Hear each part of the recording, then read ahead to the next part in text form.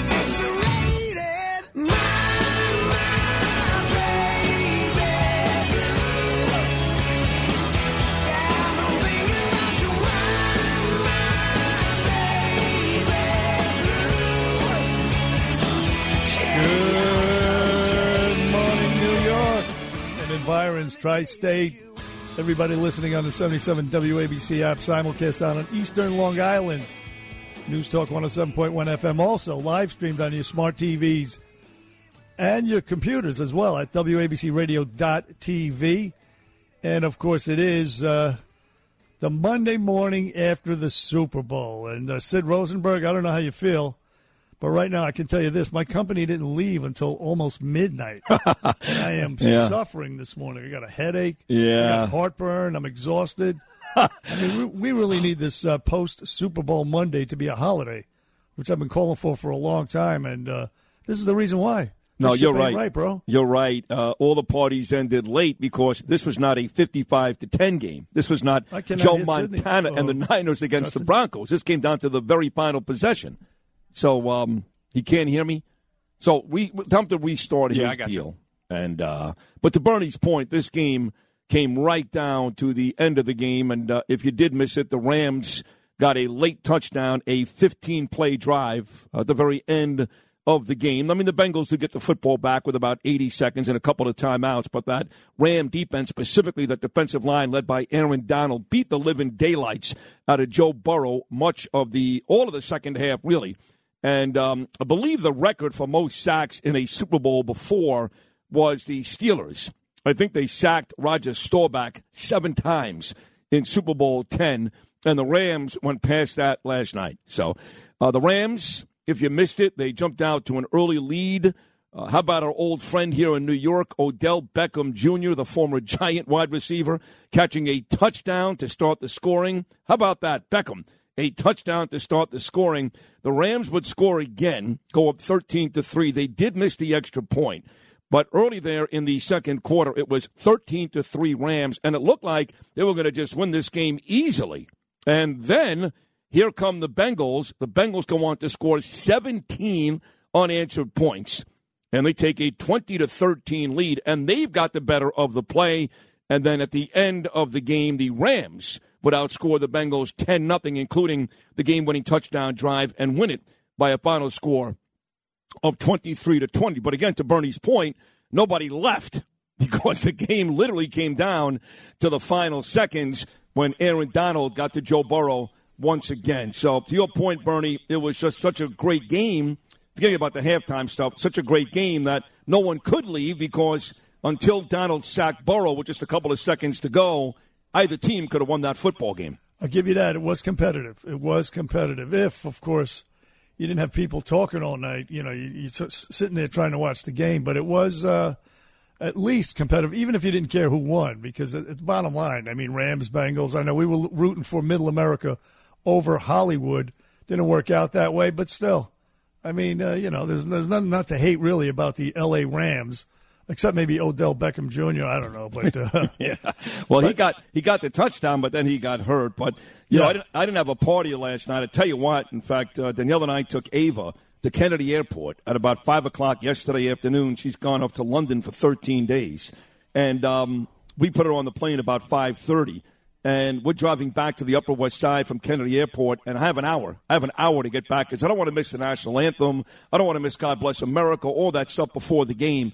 I literally walked into my apartment 2 minutes before the start of all that, so I missed nothing and got Ava to the airport on time. And right now, you and I are talking football in America, and she's having breakfast in the United Kingdom. She's talking rugby. Yeah, exactly. Hey, Right. they did a pretty damn good job pre-game, with the national anthem and all that. It was the two ladies were good. The ladies who sang the national anthem. I don't know the name. Mickey Guyton sang the national anthem. I forget the name of the lady who sang America the Beautiful, but I think you're right, Bern. The flyovers, they did a good job with that. They did. Now, the halftime show, although most people boycotted it, I watched it. So did I. It was. I'm thinking that's all you got. It was so boring, so terrible. I mean, you had, of course, Eminem virtue signaling his blackness by taking a knee. The only one, by the way, that did that. However, and he got the loudest applause, I might add. I mean, he was, for whatever entertainment came out of it, he was the best. But it was still a disgusting display to watch that cop-hating mutt, Snoop Dogg, who just recently wrote about, don't shoot each other, go out there and shoot a cop. To watch him on stage, it was actually very, very nauseating.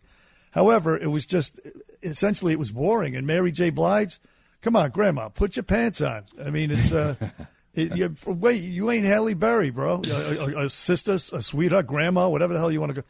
You are not Halle Berry. You're not J-Lo. She's also guilty in the past of saying things about the cops. Every one of those folks on stage last night has been anti-police. She's not any different.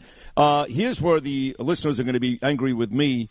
I liked the music at halftime last night. Now, I don't like rap music. I really don't. I just like some of the classics, and they happened to sing between Dre, Snoop, Eminem, and Mary J. Blige, that percolating song. Those are classics. So I like the music. But Eminem kneeled, which was bad enough. And then if you really listen carefully, at the very end, Dr. Dre took a shot at the cops. And what did he say? I missed that. He said, still not loving the police. At the very end, when the five of them... The five of them were together up on the roof of that building. Eminem, that moron, is kneeling. Dr. Dre said something like, still not loving the police. And it turns out, I guess, that it took a lot of work and a lot of hours to build that set. And the police were breaking Dr. Dre's balls, according to Dr. Dre in the New York Post today, and not making his life easy. So he was angry that the cops not aiding him more in building the set.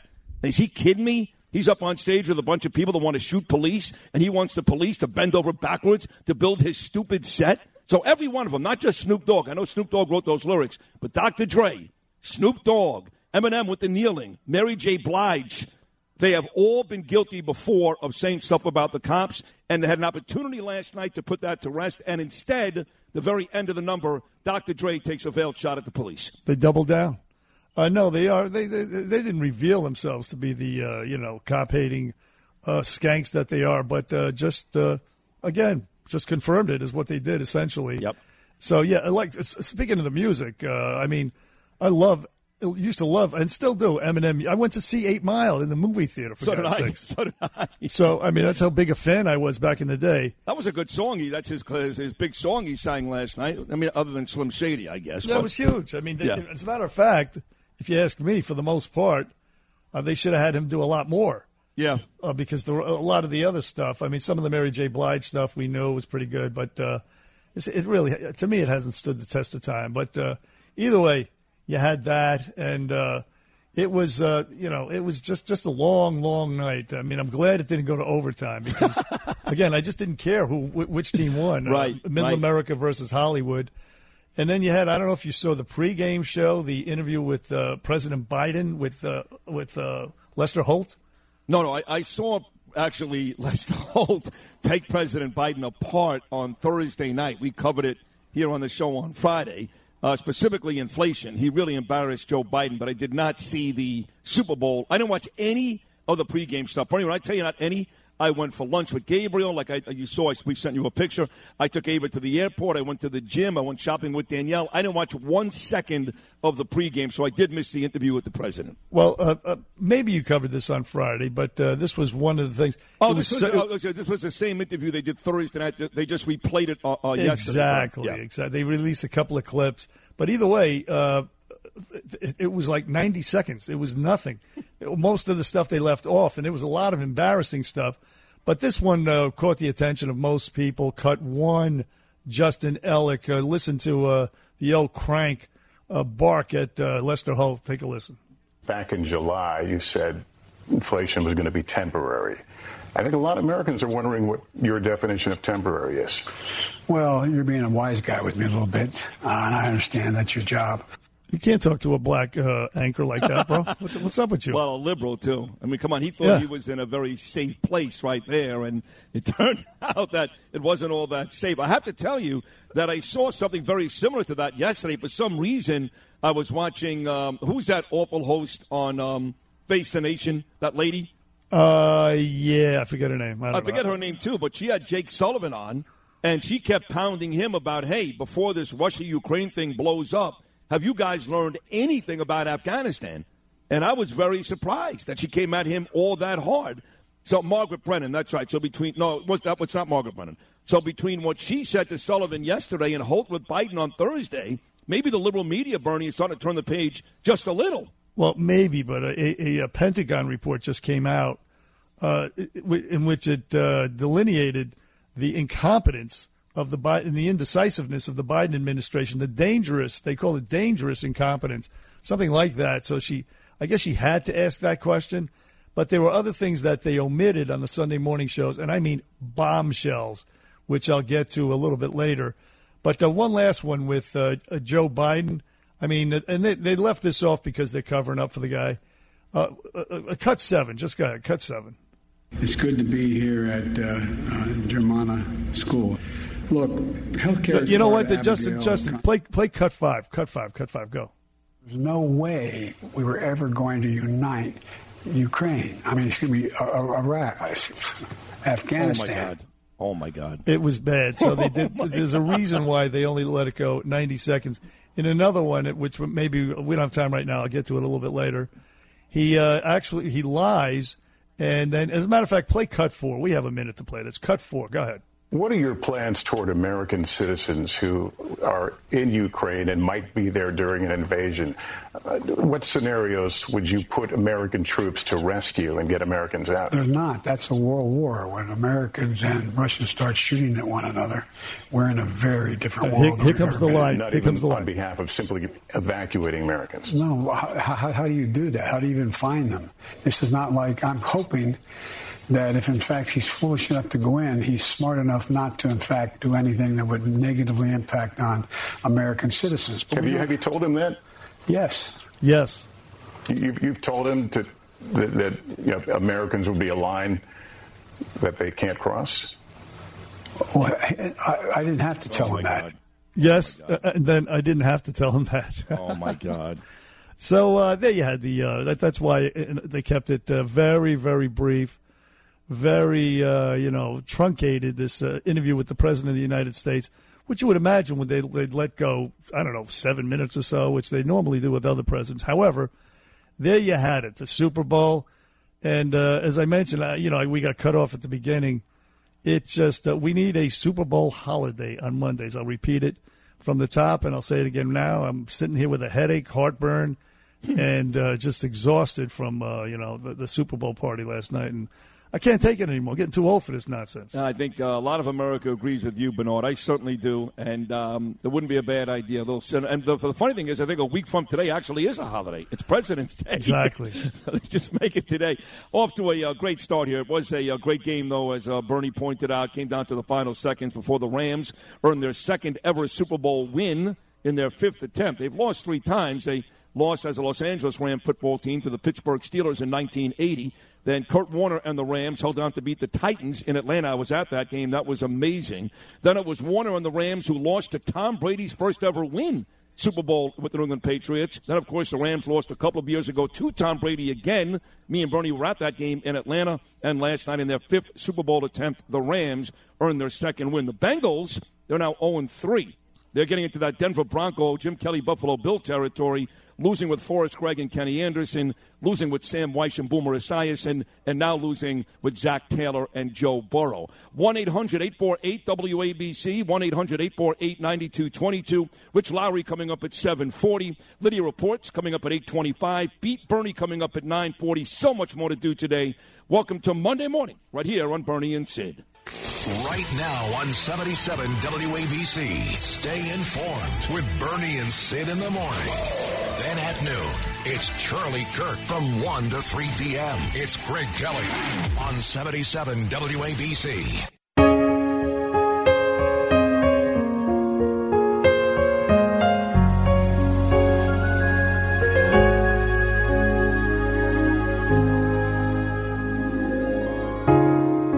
There were no words, no way to speak. I would still hear you. If there were no tears, no way to feel inside, I'd still feel for you.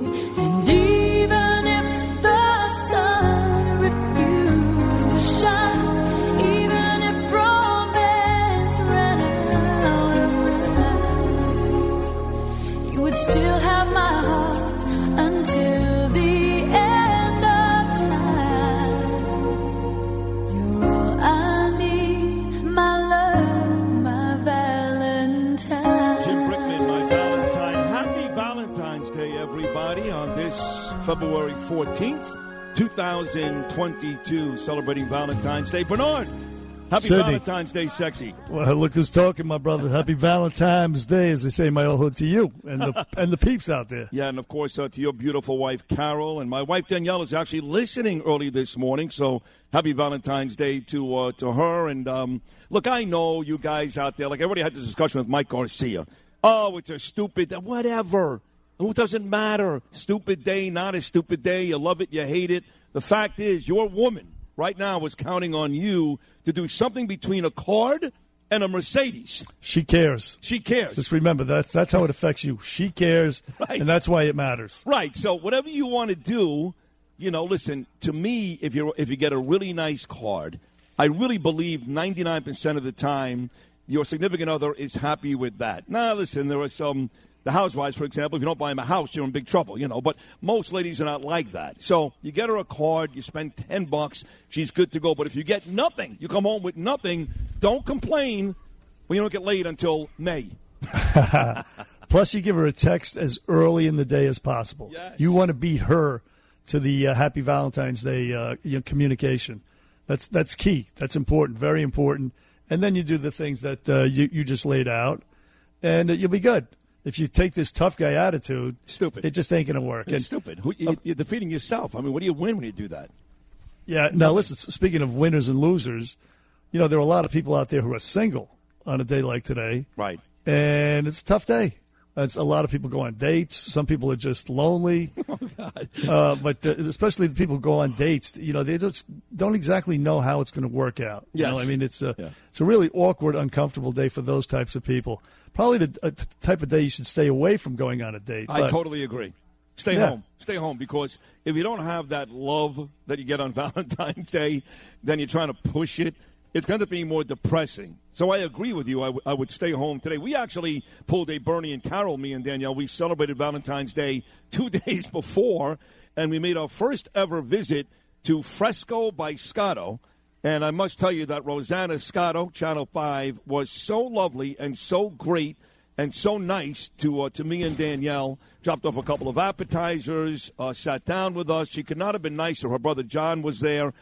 Some other people were there that you may know. Ramona Singer, Real Housewives of New York, she was there. Michael Brinkott, our friend from Maimonides, he was there. Yeah.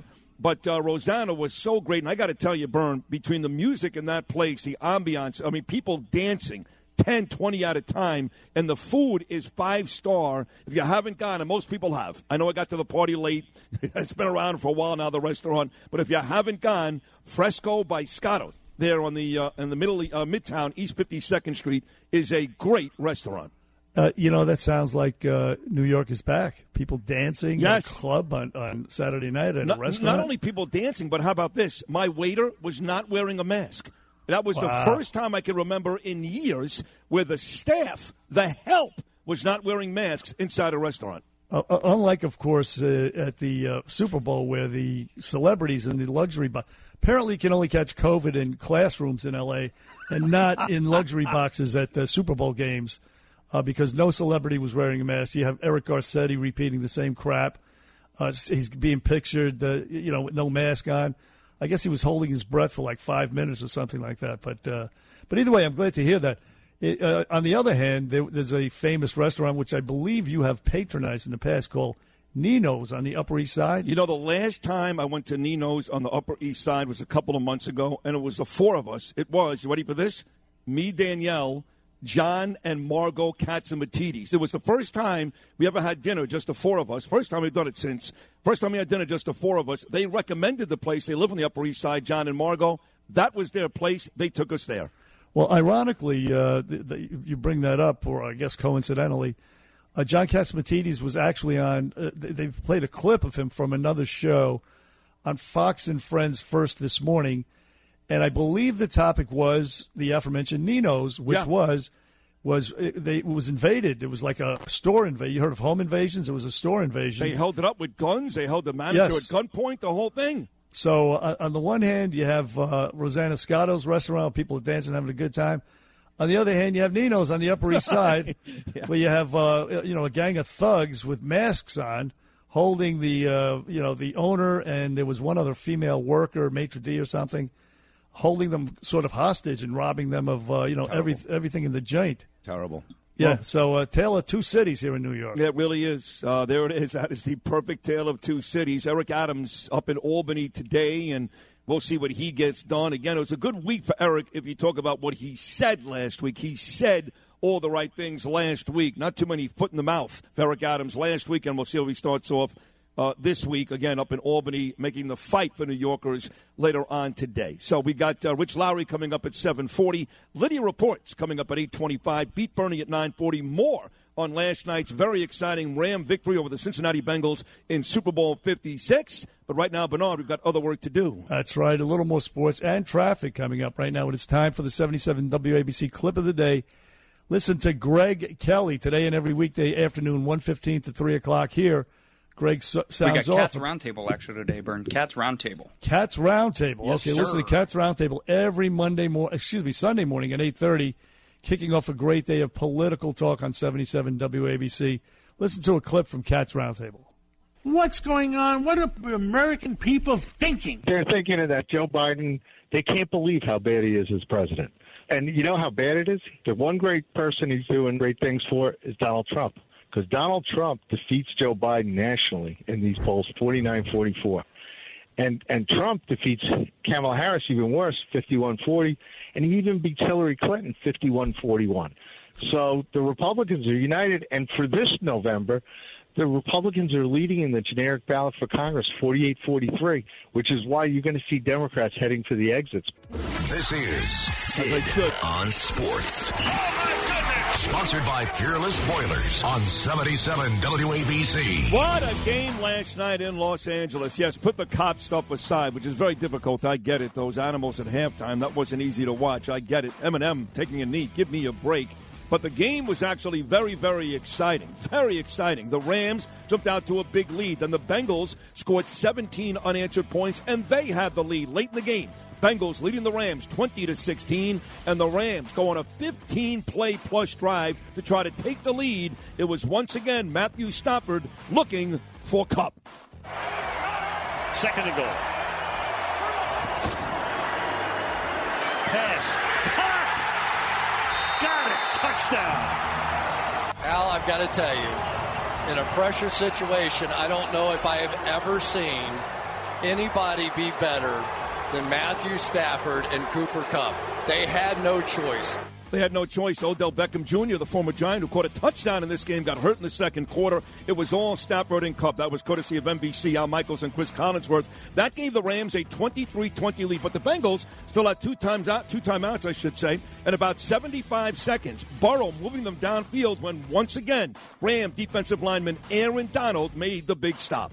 Burrow trying to keep it going, gets spun down, gets it away, and incomplete. It looked like P-Ron might have had a shot to make the grab, but the Rams now running down to celebrate with a defensive play. And guess who? Guess who? I mean, you don't even have to think about it.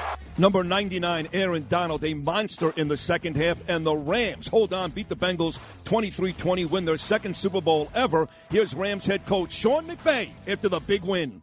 That's why they're world champs, is our best players stepped up in the most crucial and critical moments. You end up losing some guys were asked to step up.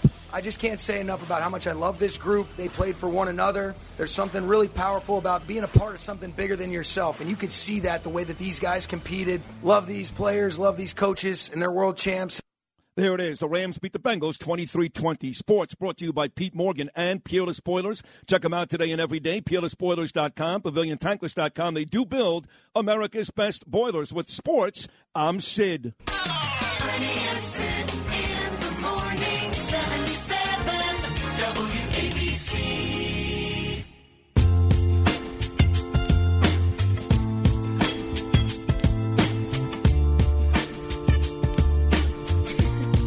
You ready? Yeah, I'm ready. Seems like everybody's got a price. It's all about the money, yo.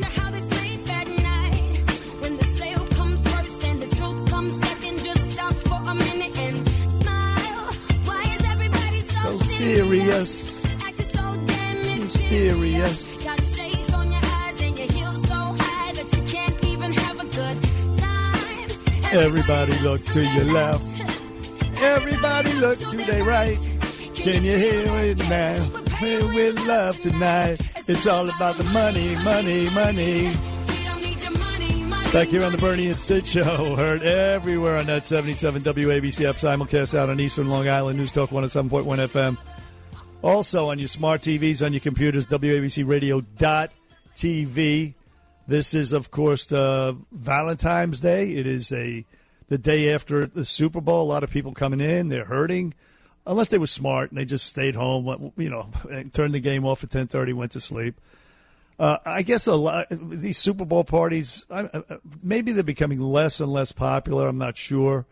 I mean, it's seems like it's an old school kind of thing these days. I don't know. I don't know what the kids are doing these days. No, they are. I got to tell you, a lot of young people in my neighborhood, and I saw them walking with their Giant sweatshirts on, their Eagle sweatshirts on, their Dolphin sweatshirts on, carrying food, walking down Riverside Drive, walking through Central Park. I mean, young people much younger than you and I. So I do believe that it's still all the rage to go nuts on Super Bowl Sunday. My daughter, actually, she works part-time as she goes to school, learning to become a court reporter. She worked a restaurant. She works in a restaurant, a fancy restaurant here in the, in Point Lookout, actually. And she said it was crowded. Yeah. It was packed. People having a good time. So we drove back. Oh, but she wants to be a stenographer?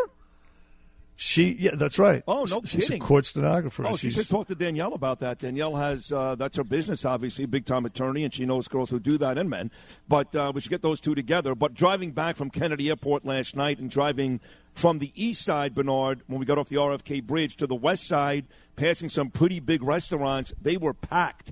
And like I said, I saw a ton of people walking in the streets, carrying food, all dressed in their football gear. So I think despite all the talk about the halftime show, which did piss off a lot of people, and all the problems around the National Football League, the Brian Flores racism story, the commissioner last week talking about racism, I still think that the United States and the world enjoyed that day yesterday. And for what it's worth, again, that was a damn good football game last night. It was, it exceeded expectations. It was good, even if you didn't care who won. As I texted to you yesterday, hopefully at least it'll be competitive. It was. And it was. So, so back to your point about Brian Flores, they covered, they on the pregame show, again, that's all I'm doing. I'm laying around watching TV. I watched the pregame show, and they did. I'm just curious, what channel did you watch? NBC? Channel 4. Yeah. Oh, yeah, sure. Yeah. Channel 4, and they did a lot of Brian Flores coverage, racism in the NFL. And they had this guy, one of these guys, one of the sports reporters, his name is Mike Smith. Yeah. And he makes Stephen A. Smith sound like, Herschel Walker, for God's sakes. This guy is like, he's all in. He's on the race card, man. Good Lord. Take it easy, bro. But either way, one of there were 3 questions asked by Lester Holt to Joe Biden yesterday. And one of them was just this, and this is what Biden's answer was. Listen. Well, I think it should be held a reasonable standard. And, the commissioner pointed out they haven't lived up to what they committed to. They haven't lived up to being open about hiring more minorities to run teams. And whether or not, Goodell says they're going to take a look at whether they can meet the standard. And the standard was set by, someone who said this is something we should do. Think about it. I think it's the whole idea that a league that is made up of so many athletes of color as well as so diverse that there's not enough African-American qualified coaches to manage these NFL teams. It just seems to me that it's a standard that they'd want to live up to. I don't know if it's not a requirement of law. This old racist, shut up, is right. This old racist pig, he sees people, based on the color of their skin, whereas non-racists like you and I, we see people as individuals, the content of their character. That's the way I look at people. No, me too. And he lied there, by the way. He said that the league is diverse. The league is not diverse. The league is black. Now, the owners are white. The GMs are white. It's not diverse. There are no Asians that are big-time NFL players. There are very, very, very few Latinos that are very good NFL players. It's not a diverse league at all. It's a black league led by white people. Now, you may have an issue with that. That's fine. How do you fix it? I don't know. Maybe Tony Dungy should have won 5 Super Bowls. Maybe Lovie Smith should have won 5 Super Bowls. I don't know. What do you want me to tell you? Pittsburgh Pirates coach. What the hell is his name? The Steelers. You mean Mike Tomlin? Steelers. Right. He won Pittsburgh 1. Pirates. Right, with Ben Roethlisberger. Maybe he should have won 5 Super Bowls. I don't know. I don't know. Hey, listen, how are we doing on black quarterbacks? What is the percentage? What they would like it to be? Is it high enough for them? Of course not. Of course not. How come we don't hear anything about black quarterbacks anymore? I don't know. And when you talk about the greatest quarterbacks of all time, you're going to have a hard time getting to a black quarterback, I got to tell you. I mean, Steve McNair, he quarterbacked 1 Super Bowl. That was a loss. Warren Moon never even got to a Super Bowl, as far as I know. Michael, I mean, you're going to. It's a long list of quarterbacks before you even get to a black quarterback being mentioned. Yeah, but exactly. And now, that was the big issue, I'd say about 10, 15 years ago. Remember when Rush Limbaugh said what he said about Donovan McNabb? By the way, he was a very good quarterback, and he got to a Super Bowl with the Eagles, which he did lose to Tom Brady and the Patriots. But he's another guy, never won a Super Bowl. Start of 2020, 10 of 32 starting quarterbacks were black. As opposed to 10 of and how many black head coaches? There was only 2 this year, I believe. Oh, okay. Out of 32. Well, maybe that explains the lack of conversation about that. You mentioned also Eric Adams. He said all the right things last week. He also came out over the weekend against these some of these pro-violent videos that social media allows on their platform, and among other things, and I don't know if it's contained in this clip. If not, I'll tell you what he said on the other side. But here's Eric Adams calling for big tech, social media, to ban these violent videos, which shows young black guys with guns threatening violence. Listen to Eric Adams. And I had no idea what drill rapping was, but I called my son, and he sent me some videos, and it is alarming. And we are going to pull together the social media companies and sit down with them and state that you have a civic and corporate responsibility. I mean, we pulled Trump off Twitter because of what he was spewing. Yet we are allowing music, displaying of guns, violence. We're allowing it to stay on these sites because look at the victims. We're bringing them in. We're going to show exactly what is being displayed, and we are alarmed by it. We are alarmed by the use of social media. That's good. Thank you, man. So that was the money quote. They pulled Trump from Twitter because of what he was spewing, and they allowed his crap on, and that is an extremely valid point. I mean, the stuff they allow on social media while banning a guy like President Trump is gross, and it's it's just not right. It's unjust, is what it is. I mean, Trump, of course, not advocating anything like what these drill rap videos, which, again, I saw some of them, and they're really, really bad, and they're popular amongst the young black community. Now, speaking of Donald Trump, they have a new scandal. This woman, she's a very, very credible New York Times reporter. Her name is Maggie Haberman. Yep. I mean, she's credible in the liberal circles, but she's a Trump hater, and she works for, obviously, fake news New York Times. But she wrote a book, and this is the latest. They got Trump here. Listen to this. Listen to Maggie Haberman from the New York Times. As I was reporting out this book, I learned that staff in the White House residence would periodically find the toilet clogged. The engineer would have to come and fix it. And what the engineer would find would be wads of, clumped up wet printed paper, meaning it was not toilet paper. This was either notes or some other piece of paper that, they believed that he had thrown down the toilet. What it could be, Brianna, could be anybody's guess. It could be Post-its. It could be notes he wrote to himself. It could be other things we don't know. So the fake news ran with that last week like it was, like it was valid, for example. Like, did you ever try to flush toilet paper? I mean, a paper that you write on down a toilet bowl? Did anybody? Do you think Donald Trump was going into the freaking come on. men's room flushing toilet? And that was with their big story last week. Donald Trump's flushing classified information down the White House toilet bowl there, Edith, huh? I mean, it was really ridiculous with the stuff they're coming out with. However, this latest bombshell that came out, and this, I know a lot of people roll their eyes, and what took so long, and when are they going to get these people? They're never going to find justice with Hillary Clinton and what she did. Everything they accused Donald Trump of, they were guilty of. Trump spying on the Hillary campaign. They hacked her emails. All of this nonsense, Russia collusion for 3.5 years. Well, it turns out that this guy, John Durham, the U.S. attorney in Connecticut who has been probing this stuff, he actually submitted some court filings, and it turns out that it was the Hillary Clinton campaign, unequivocally, without a doubt. She, with the help of big tech companies, they were spying on not only the Trump campaign, but the Trump White House. They hacked the Trump White House. They hacked Trump Tower, just as Trump alleged back in the day, and they laughed at him. This is valid. This happened. And yesterday on Fox News, this reporter, I'll let her tell you what happened because she articulates it well.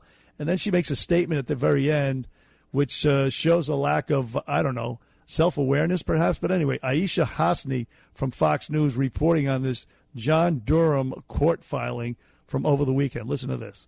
So a shocking revelation from special counsel John Durham's investigation into the Trump-Russia hoax today. A new legal filing claims Hillary Clinton's campaign paid tech workers to infiltrate Trump Tower and White House servers in an attempt to link the former president to Russia.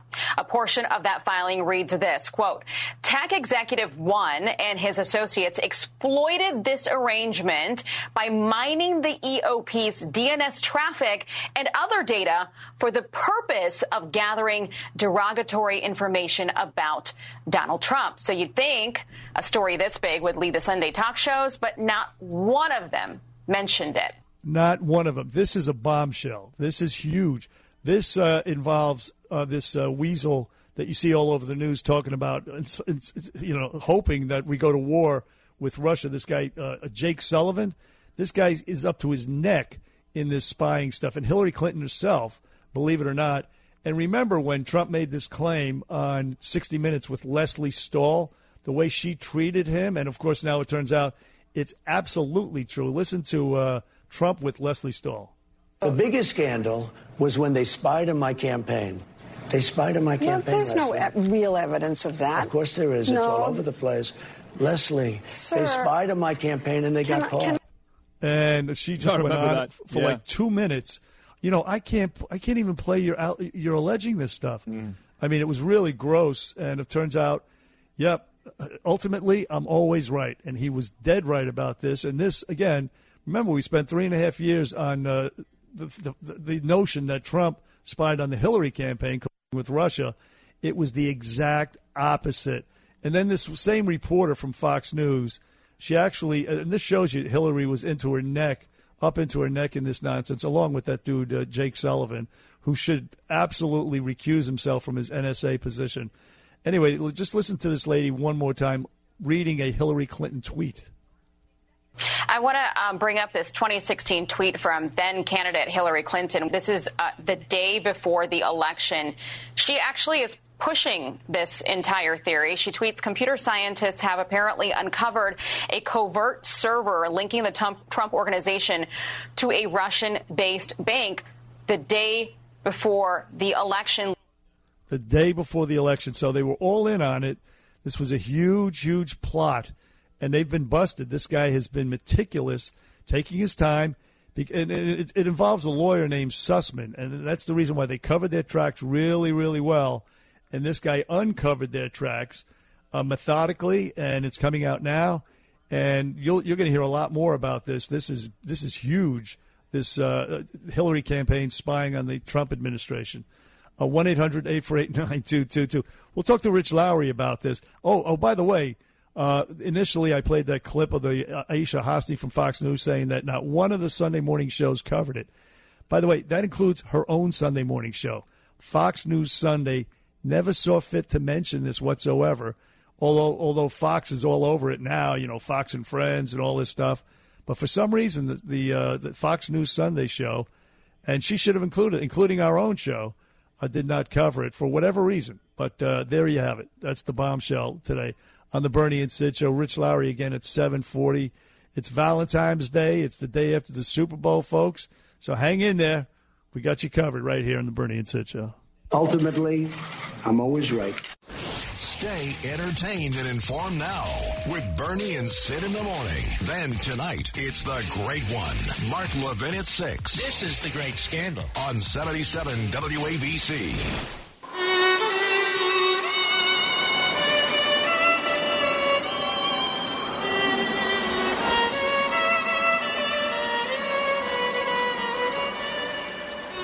I know that we are young, and I know that you may love me, but I just can't be with you like this anymore. Alejandro.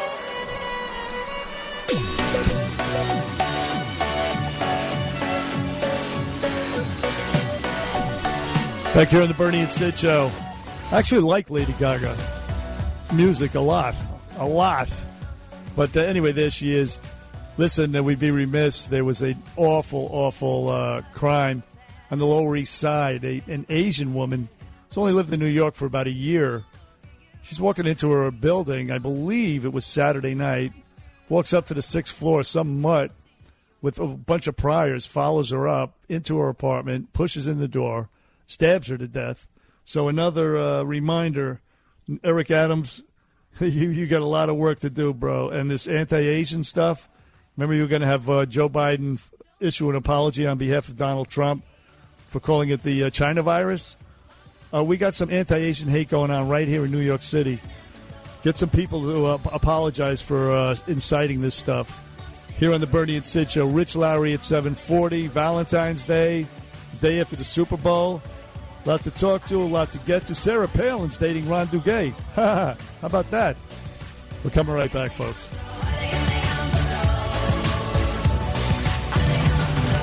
We are New York. Bernie and Sid in the morning. Talk Radio 77. WABC.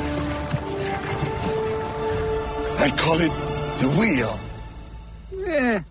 I don't think so. This is a miss. Brother Daisy, behold the fork. I got 10 forks right here, baby. A toilet? We're not animals. We go outside like humans. Hancock. No king. The people shall have the right to vote. Even the stupid ones? Yes.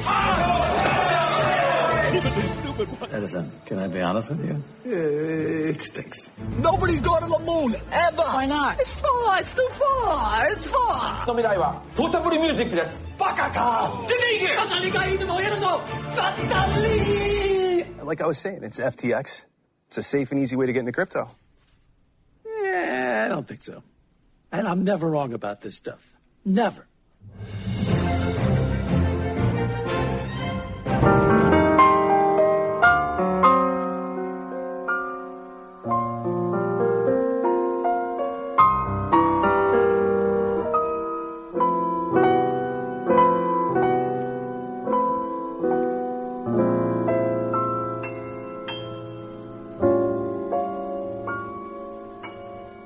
You're my funny Valentine,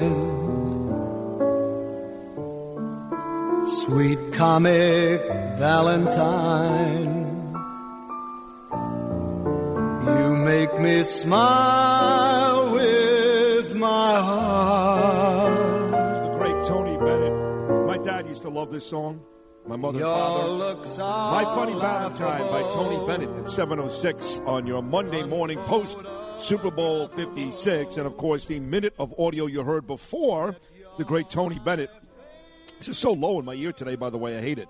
By the way, my favorite Tony Bennett song is I Left My Rug in San Francisco. yeah, he did do that. What happened? The minute you heard before that was the Larry David commercial last night during the Super Bowl. I know we used to spend a lot of time. We would do sports shows hours and hours on the commercials. They would spend millions and millions of dollars, and usually they'd be high-powered and big stars. Then that was the case last night, from Matthew McConaughey to Seth Rogen to Paul Rudd to Larry David. There were a lot of big stars doing commercials last night, and a lot of folks, for what it's worth, Bernard, really liked that Larry David commercial. Myself included.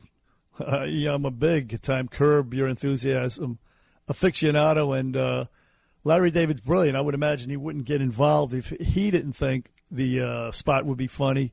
And it was funny. I heard you mimic what he said.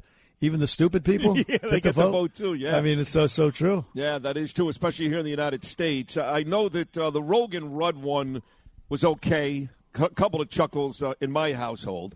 But what about you, Justin Ellick? What did you think was good on the Super Bowl commercials last night? You know what got a lot of attention was the the Sopranos themed Chevy commercial with young kids. Yeah, I missed it. It was Meadow, Jamie Lynn Sigler, and then whoever plays Anthony Jr., who he looks older. He does look older. Robert, I forget his last name, Eiler. Robert Eiler. Right. Yeah. Yeah, no, I didn't see that one myself. And quite frankly, unlike the old days, I wasn't really looking for the commercials, but I did happen to catch that Larry David one. And I saw the Paul Rudd. Seth Rogen. Yeah. It wasn't bad. It was okay. But other than that, I was out during the commercial breaks. I mean, I was, in a bathroom toking up. Yeah, no, I hear you. I know. I did the edible thing myself this weekend, so help me get through the commercials and the game, too. Yeah. But it was a good game. Again, if you're just waking up this morning, the Rams did go on to beat the Bengals 23-20, came back with an epic 15-play drive at the very end of the game. The Bengals did have one more opportunity with 2 timeouts and about 80 seconds to go to tie or win the game. But Aaron Donald and that Ram defensive line, which was so huge in that second half. I mean, I know Cooper Kupp won the MVP, and he should have. He was just unbelievable last night. Every time Matthew Stafford needed to complete a pass, there was Cooper Kupp to make a big play. But Aaron Donald in that second half showed everybody why he may be the best player in the National Football League. Certainly the most dominant defensive player, but he literally took that game over all by himself. I mean, this kid Burrow didn't have a chance to fart, let alone throw a football in that backfield for Cincinnati. And that one play, in fact, when he went down in the fourth quarter, if you were watching his face, I mean, the amount of pain on Burrow's face, I thought he was going to be done for the night. You saw that play, right, Bernard? I saw that, yeah. He was hurting. It was a scary moment. Would have ruined the game if he had to come out. But are you alleging that Donalds was actually the MVP and that we have a sort of Brian Flores situation? They did give it to the white guy. Is this what I'm hearing, the bro? white guy. Yeah, you know what it is? The offensive player is most of the time going to get that. There's been a few defensive MVPs, that I can remember. You know, actually, there's only been one MVP of the Super Bowl that played on a losing team. It's a true story. Back at Super Bowl V, when the Baltimore Colts beat the Dallas Cowboys 16-13, the rookie Jim O'Brien kicked the game-winning field goal. A guy named Clint, what was his name for the Dallas Cowboys? Eastwood. No, Howley. Oh. Something like that. He won the MVP, and he was on the losing team. He was on the Dallas Cowboys. Other than that, I know Richard Dent, for example, Chicago Bears, he won it. You had that defensive back for Dallas, Larry Brown. He picked off Neil O'Donnell about 10 times. Chuck Howley. Dallas Cowboys is the only player ever to play in a losing team, still win the Super Bowl MVP, and he was a defensive player, but maybe 5 or 6 times, that's it. So when a guy like Cooper Kupp, Bernie, has a monster offensive game like he had last night, they're very rarely going to look in a defensive, for a player on defense to win it. But Aaron Donald, I thought, was every bit as deserving as Cooper Kupp. I really do. Well, I can tell you this. Cooper Kupp does not have a post-career broadcast career, post-NFL career broadcast. No, I mean, they tried to squeeze words out of this guy. Yeah. Well, I don't know what to say except thank you to everybody. Yeah. When I was growing up in grammar school, and I just love everybody. So how do you feel about, the last play going? Well, I have no words to express what I want to say. Yeah. No, this guy is not going to be.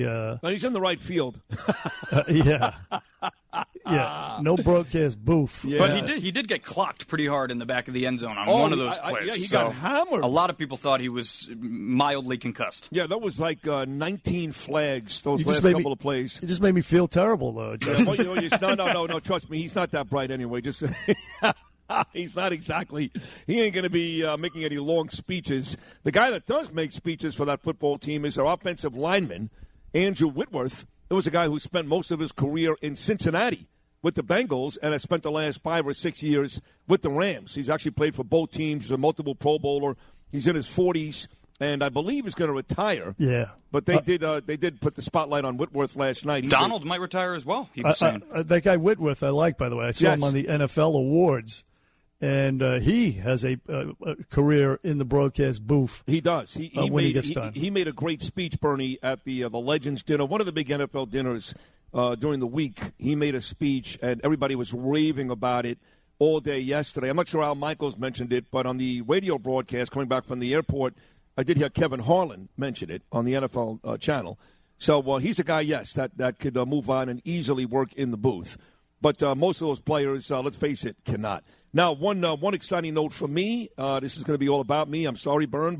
But you remember something different. Yeah, right. Back in December when I made that trip to that loft in Tribeca, and Vicky Press got me going with this, and the lovely Suzanne Yu, who spent a couple of Fridays ago in studio with you and I, sure. She was there. My photographer, Michael Goldman, my fashion designer, the guru himself, Joseph Aboud, and I did this photo shoot for this FLG magazine back in December, and I've been waiting very patiently the last couple of months for the magazine to come out. Well, it is out. And if you go to my Instagram page this morning, at rosenberg.sydney, you can see the whole shoot. There's a long story about my career. Special thanks to my wife and my kids, John and Margot Katsimatidis, Chad Lopez. Certainly a lot about you, Bernard, in the story, about 9 or 10 different pictures. And there is the cover right now. So if you're watching me and Bernie at WABCRadio.tv, thank you, Gabby Lopez. If you're watching me and Bernie right now, WABCRadio.tv, you can see the cover. Sid Rosenberg, a face and attitude for radio. And I got to say, it came out really, really good. The photographer, again, Michael Goldman, the designer, Joseph Aboud, did such an amazing job. And it's a great story and great pictures. You could purchase the magazine right off of my link at my Instagram page. You can buy it. We'll have some copies to give out here at the office. But it is live and up there today. So I am officially, Bernie, as of today, I'm officially a model. A model. A model, a radio co-host, a movie star, a TV star, an author. Yeah, got a lot going on. Come on, bro. You're the king of all media. This is huge. Yeah, it's a big deal. It's very cool. It really is. My mom loved it last night. That was the coolest thing. My mom is like, well, Sydney, how do I buy this? I'm like, Mom, I'll get you a free copy, I promise. She's actually down in Florida now with my sisters, and everybody's in Florida. You know, last week, for example, on this show, we had Bill O'Reilly on Thursday. He was in Florida. We had Rudy Giuliani on Friday. He was in Florida. There were like 2 or 3 other guests, Justin, on this show last week that were all in Florida, right? Yeah, Curtis Lewa was down in Florida. Oh, Curtis is in Florida, too. That's right. Nobody wants to be here this time of year. I'm sorry. No, it's terrible. Go to the Breakers. And by the way, I wish I was in Florida as well. I mean, the snow on Saturday. Yeah, you've come a long way. You're a guy that when I first started working with you 6 years ago, you hated Florida. You hated it. As the older you get, the less adventurous. I look at snow as adventure, and no thanks. I'm done. But speaking of Curtis, so you're not moving anytime soon, like you were saying 6 years ago, to New Hampshire or Vermont, to one of those awful places. That's over. Right, you're going to Florida. Okay. But I don't know if you would address this. But speaking of Curtis Lewa, Anthony Weiner. I mean, is that something we're allowed to talk about? Listen, I talked about it with Frank on Friday. Frank started the show with me. I'm on record saying I wasn't a big fan of it. I got to be honest. I understand why you would do it, and certainly it draws a lot of attention, a lot of eyes, and a lot of ears. It was good. I heard it. I mean, the content was actually pretty good. I will tell you that I got a bunch of emails and text messages from people who were upset. But at the end of the day, it did draw eyeballs and did get some ears. And that's what we're in the business of doing, is getting people to listen to the radio station. And I think at the very least it did that. Well, it's funny. I got a couple of weeks ago, thanks to Bo Dietl, I got a voicemail from Cardinal Dolan. And then last night, I actually got an email from Anthony Weiner, both of which wishing me well in my travails right now. Yeah. In my battle with whatever I'm battling. Yeah. But that's the spectrum right there: Cardinal Dolan and Anthony Weiner. Yeah. I mean, look, for me, Anthony Weiner is still a scumbag. I don't care what anybody says. Look, guy steals money. Craig Carton, for example, he went to federal prison. He stole money. He did this. He did that. I'm okay with that. I don't believe that guys deserve second, third, fourth chances when you do what Anthony did. That's just my opinion. And I'm a guy that's had a million chances but never did anything nearly as serious and creepy as what this guy did. So I'm not a fan. And I think it's important I say that, just in case people are listening and want my opinion. I understand why we put him on, and I wish him all the best. And I'm thrilled that he reached out to you. That was very, very nice. But as far as I'm concerned, Anthony Weiner, he's a scumbag. Yeah, and some people would say, "Hey, well, you guys had him on back when he was having." Listen, that was the first time. Exactly, and then he did it again. Yeah, that's true. And finally, Bob Saget found that it turns out he fell and hit his freaking head. I mean, but he hit his head. You have these stories. So the girl died of accidental stabbing, but she got stabbed 17 times. He had 9 fractures. He had multiple fractures. Could have been from one fall. I don't know. It is a little weird. Not fractures. His eyes were effed up, and pardon my language.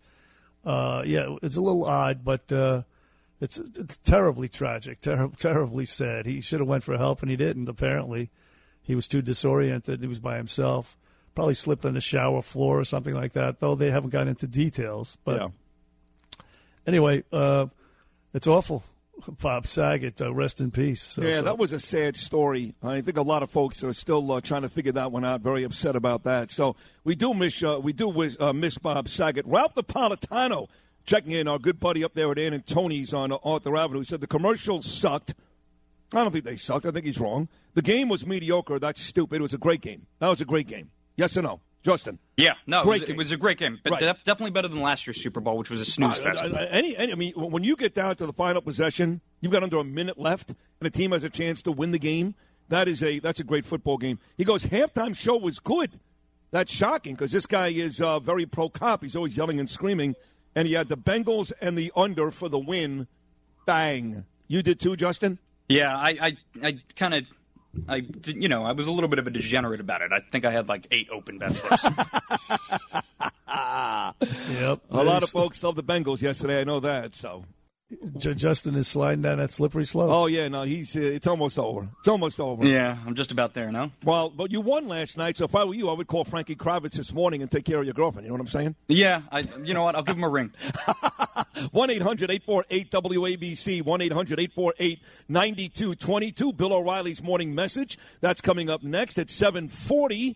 We will talk to the great Rich Lowry. Lydia Reports comes your way at 8:25, and Beat Bernie comes your way at 9:40 on this Monday morning after the Rams beat the Bengals in Super Bowl 56. Right now on 77 WABC, stay informed with Bernie and Sid in the morning. At 5, it's Cats at Night with John Catsimatidis on 77 WABC. We were both young when I first saw you. I close my eyes and the flashback starts. I'm standing there on a balcony in summer air. See the lights, see the party, the ball gowns. See you make your way through the crowd and say hello. Love this song. Little did I know. It's a Valentine's Day song right here, bro. That you were Romeo, you were throwing pebbles, and my daddy said stay away from Juliet.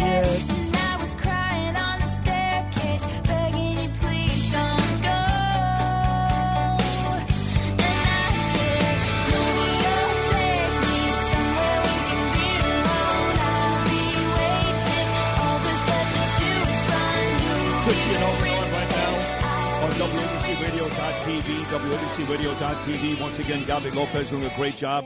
The picture while this song is playing, because you're introducing the song, is a very young Bernard McGuirk with a full head of hair and a mustache, drinking a Budweiser while smoking a cigarette. That's very romantic, right? Right after Bill O'Reilly's commentary that Irish guys, not romantic. That's funny. He actually did say that. A sweeping generality that Irish guys are not romantic, which, by the way, you've hinted at before. You said Jews, Italians, one thing, but you've hinted, even the relationship, some of your family relationships, where it's not like I love you, I love you, I love you. So you've kind of intimated that before. Yeah, we're a little on the chilly side, I would say, as compared to some other ethnicities. Not to, again, make sweeping generalizations, but that's been my experience. So I agree with Bill O'Reilly on that. And that song, by the way, Romeo and Juliet, Taylor Swift, I mean, that is Valentine's Day right off the bat. Yeah, actually, the name of that song is actually Love Story. Love Story, there you go. Yeah. And speaking of which, I love that story, Love Story. I love the story about Sarah Palin and Ron Duguay. I told you dating. last week. Yeah, they were spotted inside a restaurant. Yes. Remember I told you they were spotted inside a restaurant on the Upper East Side? Of course. But the story back then was that she wasn't wearing a mask. Right, no, I remember all that and saw it in the paper and everything, all that stuff. But nobody, he confirmed over the weekend, he says, yes, we're dating. And he accompanied her to court on Friday, and he was such a gentleman. He's holding her hand. Yeah. He's got an umbrella over her head. And I think she was one of the most wronged politicians in the history of modern-day politics. That, of course, until Donald Trump came around. So I was loving to see. I hope she wins the court case against the New York Times and owns half the New York Times building up there on 43rd Street or whatever the hell it is. But the fact that she hooked up with this New York stud, Ron Duguay, and clearly a total gentleman, he said, I'm here to support my friend, my buddy, in court. I just love that story. No, so do I. Yeah, and I know how much you love Sarah Palin for many years. It may still be the picture on your Facebook, your avatar. As a matter of fact, it is. It still is. And, it's funny, between the both of them, Ron Duguay, my quick story was back at WABC, 2 Penn Plaza. Some dude runs out to me in the elevator banks. He's like, Bernie, oh, man, it's great to meet you. I love you on O'Reilly. Yeah, blah, blah, blah, blah. I'm like, oh, thanks. And you are? And he's like, well, I'm Ron Duguay, and with Sarah Palin, it was on a Hannity set. Yeah. I was waiting to go on next. She was sitting up on the dais, and she sees me, and she's like, hey, I know who you are. So a couple of my buddies, how about that? There you have it. Yeah, I don't know Sarah. Ron Duguay is a very, very, very close friend of mine, as you know. In fact, may even join us tomorrow. But I don't know Sarah at all. Never met her, never saw her. But I will agree with you that the way she was treated when, in fact, John McCain announced she was going to be his vice president was completely unfair. Completely unfair. And she was handled, believe it or not, by the vile wretch Nicole Wallace. So that'll just give you an idea of how much they screwed her. And by the way, Sarah Palin, under intense pressure, she went to the Republican National Convention, gave her a speech for an hour, and knocked it out of the freaking park. She was good, yes. She was terrific, yes. And, of course, she was very attractive and all these things. So for a while there, she was a superstar. And then, of course, the media went to work and took her apart and tore her apart, and resulting now in this lawsuit in which they implied that she was using crosshairs a la the Colorado shooters crosshairs, blah, blah, blah, whatever the hell it was. They're wrong. She's right. The question is whether or not she's too much of a public personality that she can sue, because that is some sort of legal standard there, whatever the hell it is. But anyway, Romeo and Juliet, Ronnie and Sarah, and Valentine's Day and Irish guys, they don't know how to romance, according to Bill O'Reilly. You know what? We'll speak to an Irish guy coming up next. And he's got a family, I think, with 3 kids. He clearly knows how to romance. His name is Rich Lowry. We'll speak to him, 1-800-848-9222.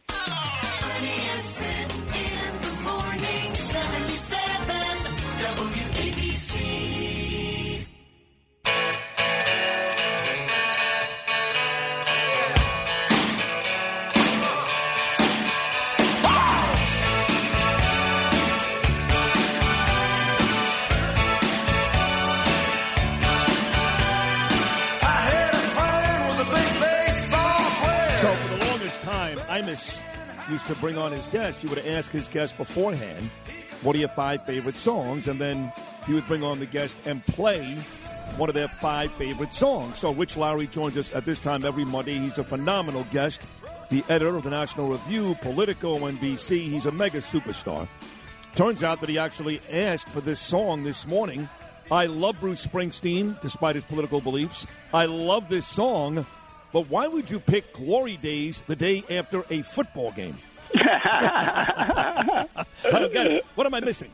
I had to choose quickly. Okay. I had to choose quickly. All right. Not all the songs on that album, Born in the USA, hold up that well, I would say. But Glory Days is one of them. Well, that's one of the actual pro-American songs, unlike Born in the USA, which folks think is pro-American, but it's anything but. Rich Lowry here in the Bernie and Sid program. So we got to start with the Super Bowl. It was, I thought, a great game. It was a great game. Everything else that went into it, before the game, the halftime, the commentating, blah, blah, blah. What was Rich Lowry's feelings on Super Bowl 56? Well, it was a game where the final possession either team could have won, so you always want that. I kind of became really invested in the Bengals, so I was disappointed, but the Rams made the plays when they had to make them, and the Bengals just had to stop one receiver on the go-ahead Rams drive. One receiver, and they couldn't do it. He was either catching the ball or getting fouled. So what can you do? I could have done without the halftime show. I'm not a huge fan of that music. Plus, I prefer more pyrotechnics. Like if Snoop Dogg had been shot out a giant reefer or something, that would have made it more interesting for me. Right. But seriously, Rich Lowry, speaking of the halftime show, I mean, this Snoop Dogg thing, it really got smothered. There was no coverage of it virtually. In other words, he just came out with a song that said, "Hey, black men, stop shooting each other and start shooting cops." He literally wrote those lyrics just in the last few months. That's his latest song, and there was absolutely silence. There was crickets. Nobody cared. I mean, in this day of an age of somebody said the N-word 10 years ago. Yeah. This guy just wrote that 3 months ago. Yeah, I know. It's insane, right? If Joe Rogan wrote something comparable, his show would be totally canceled, right? He wouldn't be able to podcast anywhere on any platform ever again. But Snoop gets the Super Bowl halftime show platform. It's just a symptom of our time. I mean, it's an incredible hypocrisy. Eminem, of course, kneeling during the song, more nonsense. Dr. Dre at the very end of the performance talking about how not a big fan of the police, basically not the exact verbiage. But so even after all the negative press in and around Snoop Dogg, which, again, as I told Bernie, didn't take him off the stage. That was never going to happen. But even after all the negative press, you would have thought these morons last night would have done something to maybe ingratiate themselves with people like me and Bernard. And instead, 2 opportunities, Eminem kneeling, Dr. Dre talking about the police. They doubled down right there in front of millions and millions of people. Yeah, I'm not sure how many people picked up on it, but if you're attuned, yeah, definitely. And the worst thing about the halftime show for me is that I looked it up, and Eminem's 49 years old. So you want to feel ancient. Eminem is 49 years old. And as my wife said when it came out, he's like, wait a minute, he's still, 3 decades later, not pulling up his pants? No, he's still not. Nope. Yeah. And somebody has to remind Blige how old she is. Because yeah. Put some clothes on, Grandma. Yeah. Hey, just quick question. Did you ever see the movie 8 Mile, Rich Lowry? Yes didn't. Or no? I did. Okay, good. Yeah. That's I guess that's refreshing. I'm not sure. Listen, the big bombshell over the weekend, which nobody covered, and I think you know what I'm talking about, was John Durham's court filing. And he filed a court filing not alleging, but actually documenting the Hillary Clinton campaign spying not only on the Trump campaign, but on the Trump White House, the Trump Tower, et cetera, everything that Trump said in the past. I mean, this is a bombshell, and this guy, Jake Sullivan, is up to his neck in it. Jake Sullivan, Hillary Clinton herself.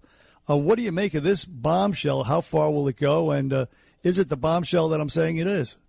Well, it is a rightfully considered a bombshell. It is, as you say, it's just not going to get covered by any of the mainstream outlets. They just don't care about this. We've talked about it over and over again. This was the whole Russiagate thing, a major distortion of our system, and it deranged our politics for 2 years and created this conventional wisdom among some people, that Trump was a Russian asset, and it was people on the other side who were abusing their powers. So a lot of people on the right have complained about how long it's taken Durham to do his work. I don't know whether that's a legitimate complaint or not, but it does seem to be bearing fruit slowly but surely.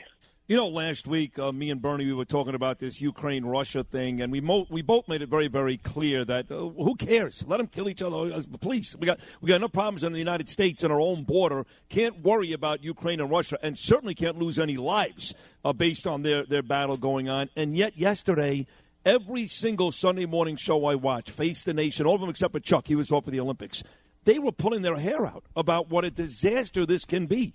And if this really goes down on Wednesday and Russia decides to invade Ukraine, it could be awful for the whole world. So which one is it? Are me and Bernie right? Or are these liberals on Sunday telling us this could be deadly for the whole world? Who's right in this case? Well, both. I don't think we should get in a war over Ukraine, and we're not going to get in a war over Ukraine. It's not that strategically important to us. But I think it's going to, if Putin just rolls in, and I mean, you know, every signal seems to be flashing red that he's going to do it.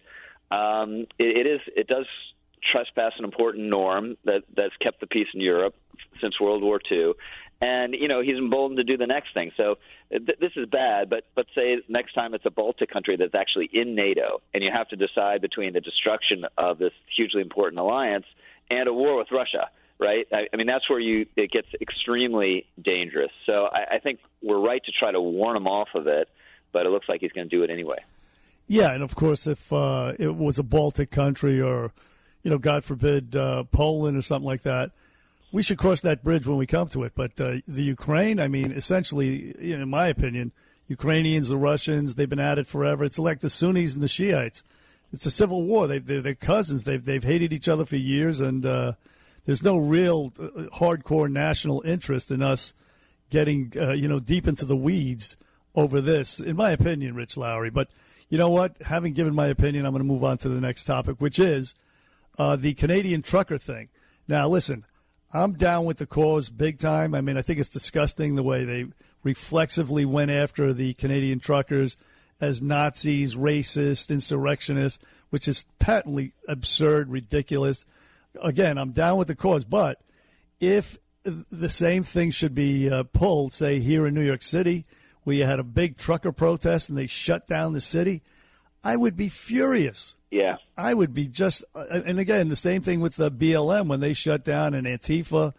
I was furious then. I'd be furious with the truckers as well. Yeah, and I'm with you. I think you have to be consistent on this. You know, we're law and order people. The cause of the truckers is righteous. I mean, on the smallest bore, most narrow thing, this mandate they've imposed on them is completely ridiculous.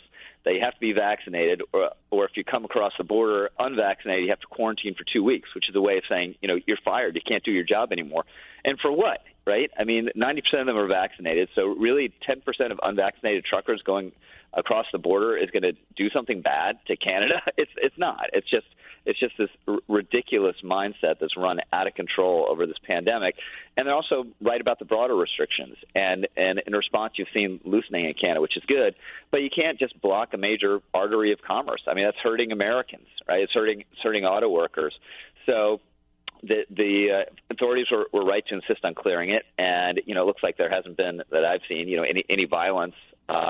So that's good. So I think the truckers should basically declare victory, and if not go home, at least take a step back from confrontation with the police. You know, Rich Lowry, editor of National Review, talking about the vaccine. So a lot of these blue cities now, these blue states are coming to the realization they can't win anymore. Whether it's Gavin Newsom in California, Kathy Hochul here in New York, they've lifted these mask mandates, at least in businesses. They're waiting for the schools here in New York, which is ridiculous, and quite frankly, it's child abuse, but it is what it is. It is eventually going to end sometime nearer to the future now than it was before. But yet, at the airport last night, taking my daughter to go to London, I was online on British Airways, and some guy ran over to me because I wasn't wearing a mask, because we know the federal government, they're not ready to lift the mask mandate. Yeah. The CDC, I'm sure your daughter's like, oh, Dad, not again. No, she did. She got mad. She's like, oh, Daddy, come on. You know, the guy wasn't too aggressive, but he was upset. But the point is, who are they listening to? You're going to tell me the CDC at this point deserves any respect from anybody, especially Joe Biden in the White House? Yeah, it does. And this is another act of political malpractice by the White House. So you had all these Democratic governors coordinating, getting together, talking, saying it's time to lift these school mask mandates. And they do it, and the White House is still in favor of the mandates, right? So the thing to do would have been to get out in front of it. Realize. But can I ask you why? Can I ask you why you think the White House is still doing this, even when these moronic, even blue governors have come around? I don't know. I just think maybe the reflex is so strong towards this stuff. They spent so much time promoting it and defending it, and then maybe they're scared. They do it, and there's another surge, but they should, a big symbolic, not just symbolic, it would have made a difference to people who find the mask uncomfortable. It's just lift it on air travel. That'd be a really big symbolic step, but they're apparently just not going to do it. Rich Lowry on the Bernie and Sid Show. Rich, let's go back to the Super Bowl. You again, you're a savvy sports guy. You have the Brian Flores lawsuits out there. Spent a lot of time on this topic yesterday on the pregame show and before the Super Bowl, and they even asked Joe Biden about it during Lester Holt's 90-second interview. But the Rooney Rule, what do you make of this whole lack of black coaches and the Rooney Rule in particular in the NFL? Well, the Rooney Rule is ridiculous and should be insulting to every black candidate because it basically says, if Bill Belichick is free and you want to hire him, you still have to pretend to interview, an African-American candidate, as a matter of pretense. And that's just ridiculous. I haven't delved much into the black coaches issue. I just find it hard to believe, given how competitive the NFL is, that if an owner legitimately believes a black coach is the best coach, that he's not hiring that coach, Right. So it might be a pipeline problem, might be there's just not enough candidates coming up through the system, and, maybe they're worthy things you can do to kind of promote more black coaches coming up and more candidates coming up. But this has the makings of something that's going to turn into a legitimate, no kidding, quota on the NFL. Oh, there's no question. Well, listen, you were so good on this show today that we've decided, much like Cooper Kupp, Rich Lowry, after this performance, you're going to Disney World. Yeah, we're great. Let us know how you get there and how it is. You have to wear a mask when you get to Kennedy Airport. You were great today, Rich. Thank you so much. Thank you. There he is, folks. He's so good on a Monday morning with me and Bernie, the editor of the National Review, also NBC contributor, Politico, all that good stuff. Our good buddy, Rich Lowry. We'll come back and close out the 7 a.m. hour here on the Monday edition of Bernie and Sid right after these short messages. Stay entertained and informed now with Bernie and Sid in the morning. Then tonight, it's The Great One. Mark Levin at 6. This is The Great Scandal. On 77 WABC.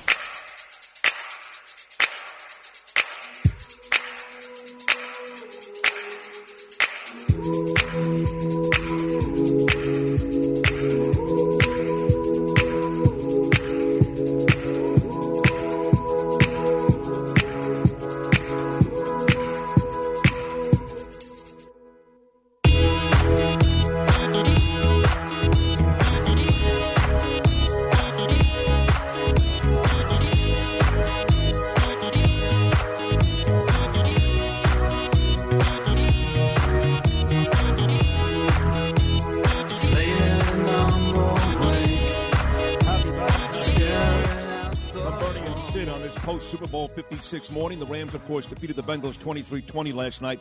One quick story. So I mentioned earlier I took Ava to the airport, me and Danielle.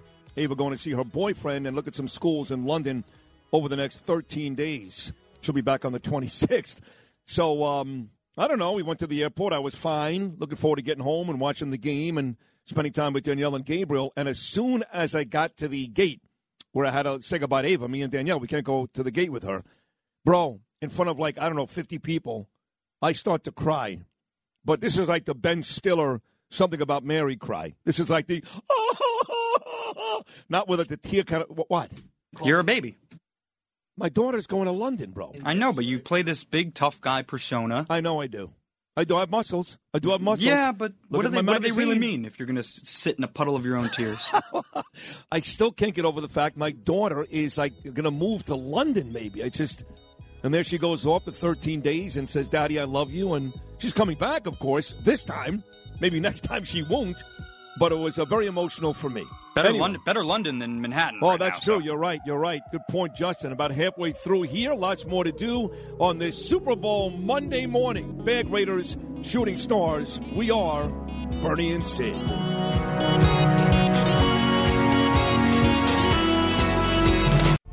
We are New York. Bernie and Sid in the morning. Talk Radio 77 WABC.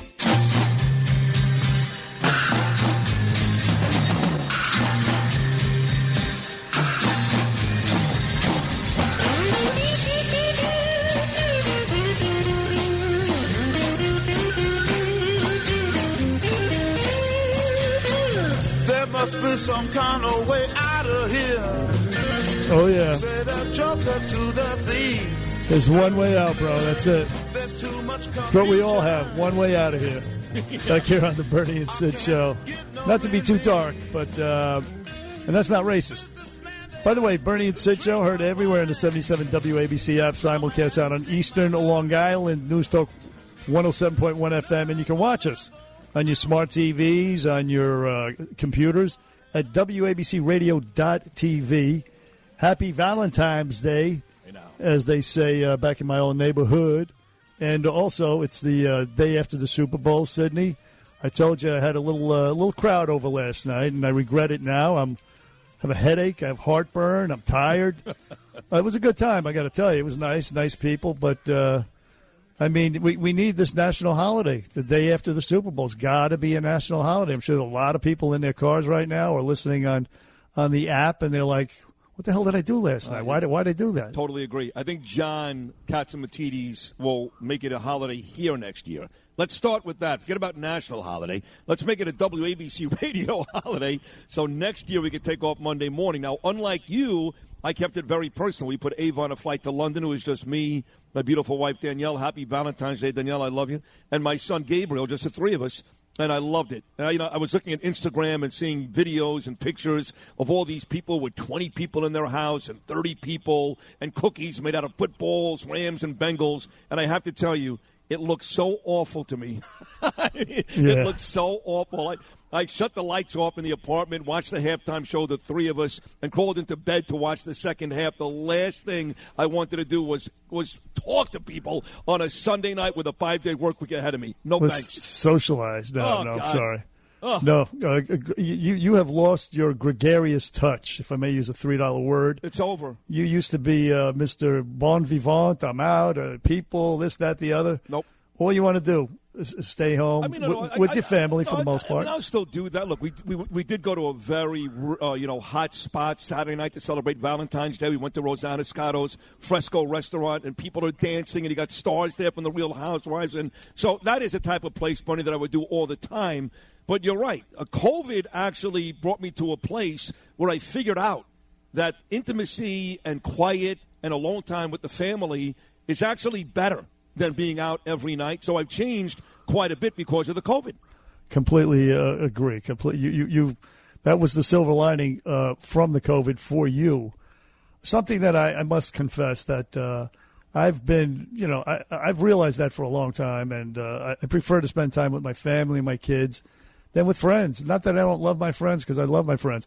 He who is without a friend fixes his roof alone. Let's remember that. You need friends. But either way, I like the intimacy of the family and staying home. Last night was an outlier for me, but I'll get over it. Speaking of which, it turns out that in L.A., at least, you can only catch COVID in a classroom, but not in a luxury box at the Super Bowl. Yeah, I mean, you had LeBron James, you had the same weasel Mayor Garcetti standing there without a mask on for like 5 minutes. And he wasn't holding his breath because his lips were moving. So yeah. Oh, they had Jennifer Lopez and Ben Affleck without masks in a luxury box last night. They showed about 6 or 7 stars. It wasn't a great list, I got to tell you. I did see what's his name, Tracy Morgan. He was there last night with no mask on. So, in fact, I didn't see any celebrity. Now that you bring that up, I didn't see any celebrity wearing a mask at all in Los Angeles last night. The elites, it's a 2-tiered. A tale of two countries is what it is. Well, Kanye West was wearing his stupid full face covering. He's a moron. But I did tell you, Bernie, that Saturday night, this is the first time I've seen this in years. At the restaurant, my waiter, in fact, almost all of the wait service, I think I saw one busboy and one waiter in a place crowded with employees, and the place was packed with patrons. Not one table was at his restaurant. Nobody wearing a mask. Nobody. Beautiful. I love it. And you're talking about East 52nd Street, Midtown Manhattan, New York City, not Long Beach. Well, these Democrat politicians they're looking at the polls. The people are rebelling. The people are pissed off. They're like, enough of this nonsense. As a matter of fact, I don't know if you heard this out in Las Vegas. This teacher made an announcement to her class. I believe they were fourth graders. And a lot of these Democrat governors would tell you, oh, the kids don't mind the mask. It's okay. They don't worry. It's okay. It's okay. Listen to this teacher make the announcement to the kids, and you tell me if it matters to the kids. Go ahead, Justin. Starting tomorrow, we don't have to wear masks anymore.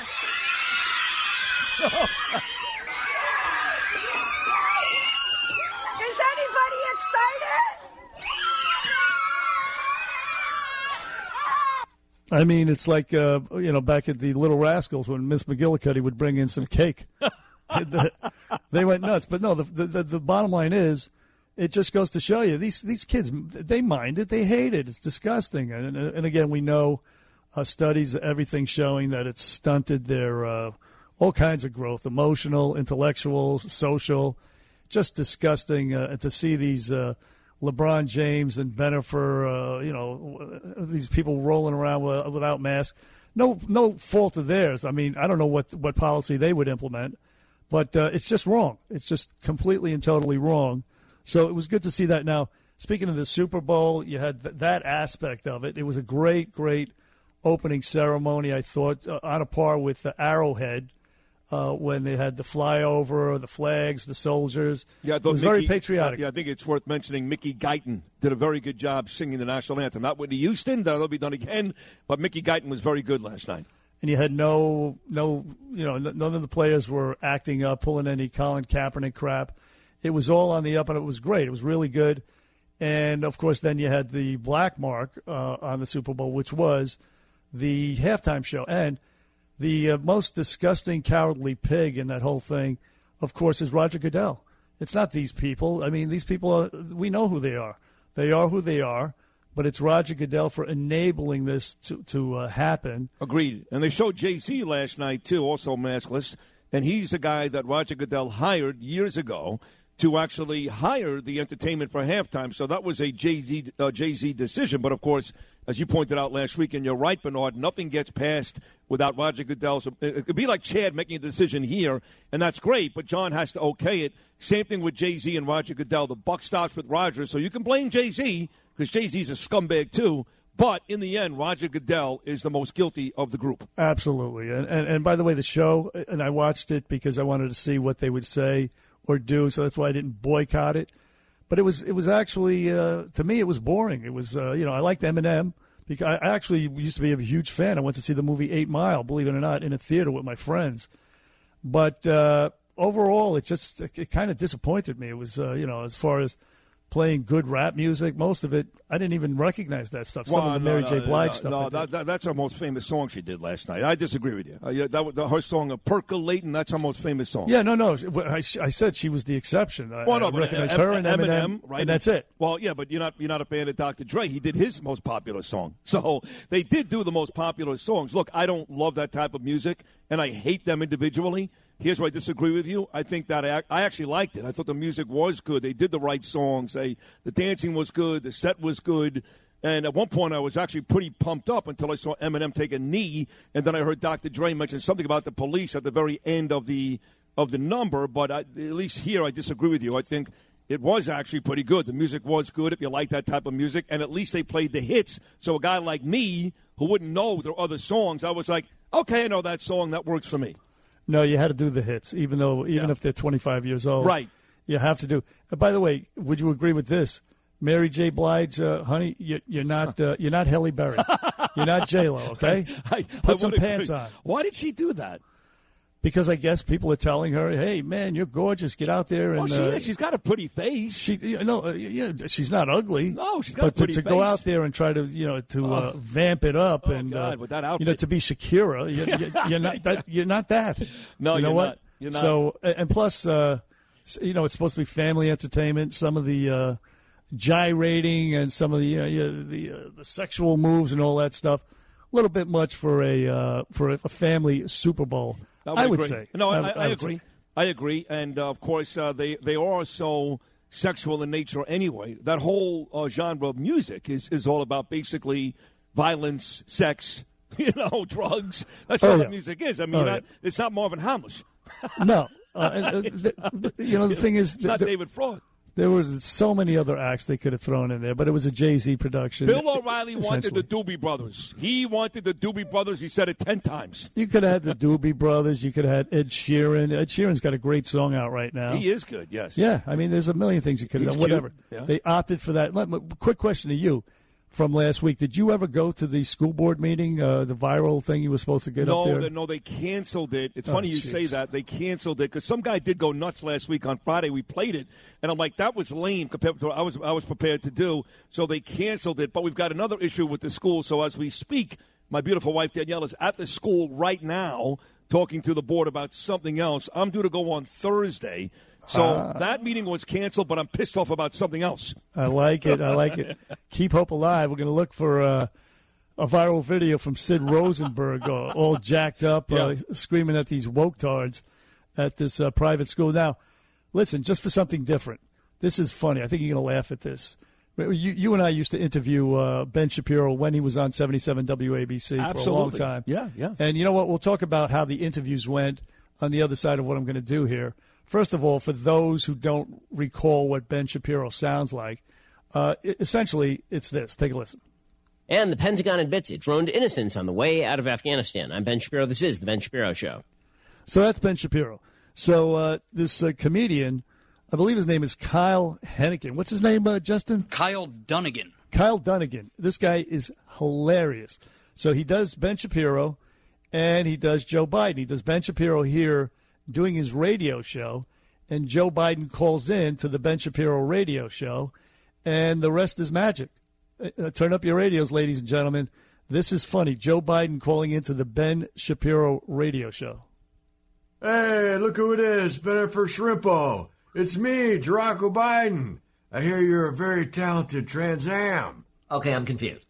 You called the Ben Shapiro show. I'm Ben Shapiro. I don't know who Bennifer Shrimpo is. Also, I'm not a Trans Am. That's a car. I'm a human man. Darn right you're a man. Who cares what you were born with? And congratulations, I just signed a Mexican order, so you have a sex-ridden border. You can play hockey with the girls now. Okay, I'm sick of explaining this to everyone. I am fully biologically male. I was born with one set of reproductive organs, and they are fully male. Now on to your point about hockey. Not interested. Look. I need your vote.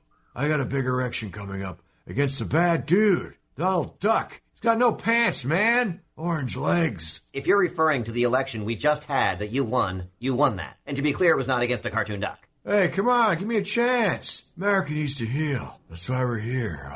Because blank people are just as fat as white girls. Same as transgenders. That makes absolutely no sense whatsoever. No, I mean that. I was the first college in my family to go to the moon. Look. Okay, he's falling asleep.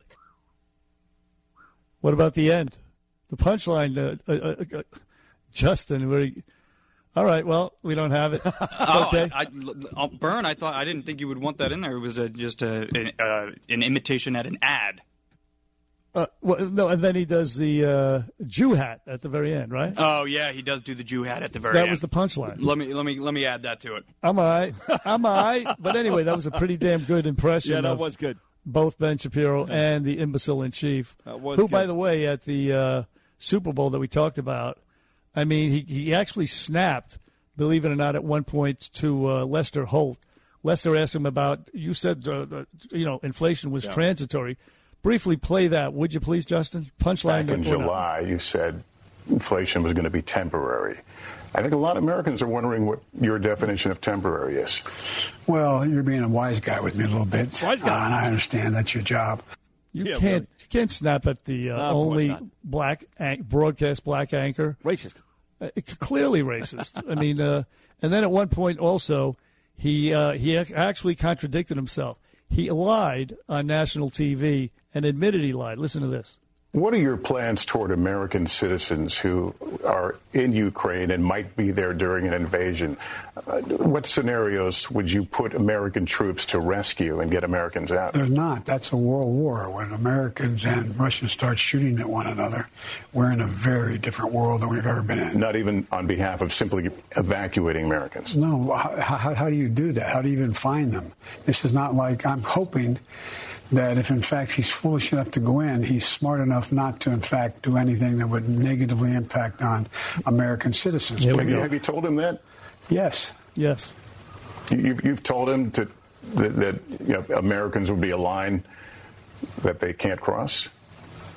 Well, I didn't have to tell him that. Oh. I told him that, and then I didn't have to tell him that. Guess you didn't tell him. He can't get his story straight, which is why they kept the interview to 90 seconds on the pregame during the Super Bowl yesterday. It was just it's brutal. He's brutal, the imbecile in chief, and we're in for a long damn 3 years is all I can say. Yeah, we are. By the way, Snoop Dogg didn't just show up at halftime. Don't forget, this was also nauseating. Because I watch a lot of the Bravo channel. That's NBC Universal, of course. And they were promoting day after day after day this stupid Puppy Bowl, which was hosted by Snoop Dogg and Martha Stewart. Right. That unlikely combination. And as you call him, the imbecile in chief, that moron, he had his dog in the Puppy Bowl. So they kept showing video time and time again of Joe and Jill Biden with their stupid dog in the Puppy Bowl. Well, I have no idea if the dog won or not. I didn't watch it, but that was also tough to swallow. Not just halftime, but the Puppy Bowl with Snoop Dogg. I used to enjoy the Puppy Bowl with my kids. I'm glad I missed it yesterday. Yeah, bring back the lingerie bowl. Yeah, well, Snoop Dogg is a mutt, so he belongs with dogs, I guess. Martha Stewart should be ashamed of herself. Pepsi should be ashamed. Roger Goodell, of course, the NFL, et cetera, et cetera. But what are you going to do? Nothing. It's America 2022. Right. And they are basking in the glory today of great ratings. People love the game. And really outside of folks like you and I and maybe Charles Gasparino and Brian Kilmeade, no one's ripping the NFL for what they should be doing this morning. It's a very, very small group that's doing that. Trust me, the NFL is celebrating a huge day yesterday, and that's why they do what they do, because they're an unstoppable machine. Do we have ratings numbers yet for them? Not yet, but we'll get them probably later on today, and it'll be probably 70 million, 80 million, upwards of 100 million. Who knows? We're going to see what happens. Yeah, 1-800-848-WABC, 1-800-848-9222. Still to come, Lydia reports and beat Bernie on this Super Bowl 56 postgame edition on Bernie and Sid. This is Lydia Reports on 77 WABC. Here's Lydia Serrani.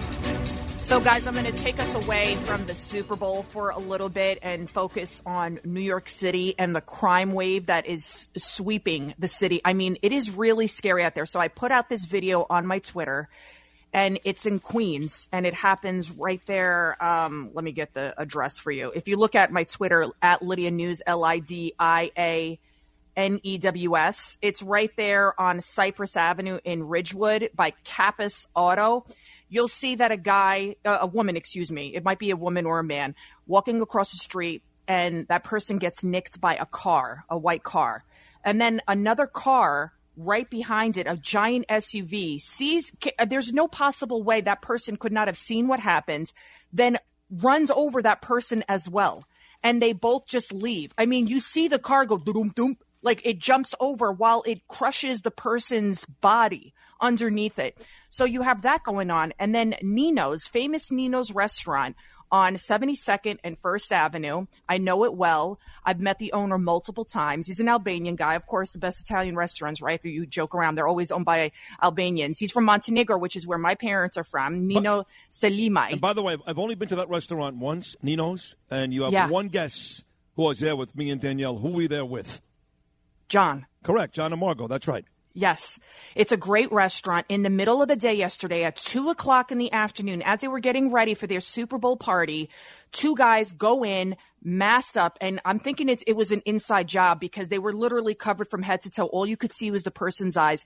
Take a listen to Nino. He gave an exclusive interview to NBC News. Here's the first part of it, describing what happened. I was praying to God. Dear God, just save me because I want to see my wife and my kids again. I was praying for her. That's all. I didn't care for money or anything else. I came in and I went to the kitchen to put the lights on. And at that point, I spent like 2 minutes in the kitchen checking my refrigeration. When I came out, the guy from nowhere with the completely masked, I just could see the eyes with the silver gun pointed at me, cursing F word, lay down. They tie my hands, and then the guy put the foot on my head, and where is the money? Where is the safe? Terrible. So they cleaned him out of about $12,000, and it's just really horrifying. And then what happens in Chinatown, that 35-year-old woman who was followed up 6 flights of stairs by a career criminal, a guy who had a long rap sheet, violent attacks on people, 25-year-old homeless guy, once again, and he follows her into her apartment and stabs her to death. And I mean, it's just, I don't even know what to say anymore. And you know things are bad when I'm stumped of what to say. I hate to be repetitive, but it wasn't a white supremacist. Just right. FYI. No, it is. And she was Asian. And she was Asian. And yes, as you say, he followed her up the stairs. All these priors. We have to find out who let this guy out on the streets and name them and shame them. This has got to be the policy from now on. Find out. Those are the people who directly have blood on their hands that allowed this guy out when he shouldn't have been out on the street. And now this woman who only moved to New York City a year ago, she's dead. She was brutally stabbed to death in her own apartment. It is absolutely horrifying, terrifying. It's mortifying what's happening in the city. I mean, it's just, like you think of the 40-year-old woman who was pushed on the subway, the Asian woman. Michelle Go. And that guy, too, had a long rap sheet. These homeless people that are mentally ill, and we're just allowing them to decay, to slowly commit suicide on the streets while they wreak havoc, and they're trying to run around and kill people. And because they're so mentally deranged. We are not helping these people by allowing them to just be out on the streets. That's why sometimes getting arrested is the best thing that could ever happen to somebody, because then they're forced to get medical attention, to get the help, to get medicine that they need. And there also needs to be follow-up care. Or do the time. At the very least, exactly. Let the lunatics, the psycho vagrants, let them do what they do in a prison to the other prisoners, not to innocent people on the streets of New York City. We have a right to live peacefully. What are we paying all over these taxes for? And the cops, they've been neutered. I don't even know. So then Minos Salimai, he says this at the end, and I thought this was very poignant because it is so true. You could tell he kind of stopped himself a little bit, or maybe the reporter cut it off because he was about to go. It looks like he kind of went on a rant, but take a listen. How are you doing? I'm doing okay. Okay, just so sad to see what's happening in the greatest city, and they can't find a solution. This is so sad to see. Everybody who is out there, please see something, say something. This is the situation, because if it happened to me, it can happen to anybody. You know, it is a crisis of politicians. This is all politically created. I mean, there's so many different factors. It was exacerbated, exponentially by the overreaction to the death of George Floyd, and now it's reached way past crisis proportions. But yeah, what's happening in this city, and then you have the Biden spokeslady saying, "Oh, they're overreacting to the perception of crime," or whatever the hell she said, dismissing it like it's not real. I mean, tell that the poor Asian lady that was stabbed on the 6th floor in her apartment. It really, it's gross, it's disgusting, and name and shame is the only thing I can think at this point, starting with the legislature, the lenient judges. Plaster them on the front page of the New York Post, and, I don't know, pull a page from their playbook, and let's go to their homes and with bullhorns and start screaming at them.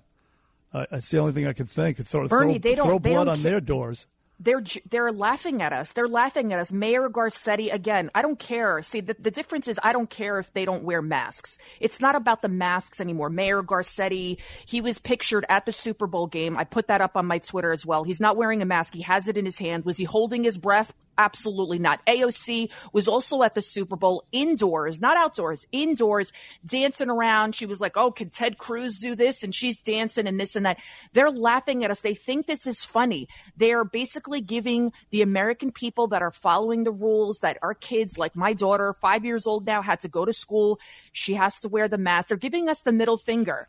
And we have woken up. We realize what's going on. Rules for thee and not for me situation. We realize it. But when are the rest of Americans that supposedly voted for Biden, when are they going to wake up and realize that this is about control? This is not about the virus. This is not about our safety. This is about them being able to dominate us. Well, speaking of the awakening, hopefully it's happening now. The tide seems to be turning a bit. You have, as Sid talked about earlier, the Democrat governors saying no more masks, no more mask mandates, no more mandates, period. So they are turning around because they realize, I think, that there is somewhat of an awakening, which will manifest itself come November, hopefully, if there's a God in heaven. Well, everybody who voted Democrat, this is what you get. Not all Democrats are bad. I got some hate for it, Sid, by the way, about our discussion the other day. Remember where we said there are some common sense Democrats out there? And people were like, oh, Lydia, how could you say that? I said, absolutely. Look at Sinema. Look at Manchin. Look at David Patterson. There's Robert Holden out in Queens. There are a lot of good, sensible Democrats out there. That's I'm going to stop you. A lot is a big word. There are some. But they have no courage. They don't have the balls to stand up and do what's right. Well, but then you don't have the common sense either. If you're not courageous, you have no common sense. So I would just argue that word a lot. 2 words. I would say there are some.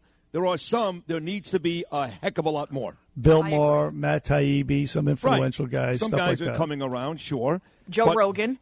Well, he never has been a liberal. I mean, he was. He was a Bernie Sanders supporter. Yeah, he was. You're right. But then he went and supported Donald Trump. What you saw last night, even again, with Eminem kneeling and the comment from Dr. Dre at the end of the song, and a perfect opportunity there for these guys with all the hate to come out and just kind of put it to bed, and they double down on it. So we are far from a lot of people, Lydia. We've got some. Yeah. We need a heck of a lot more.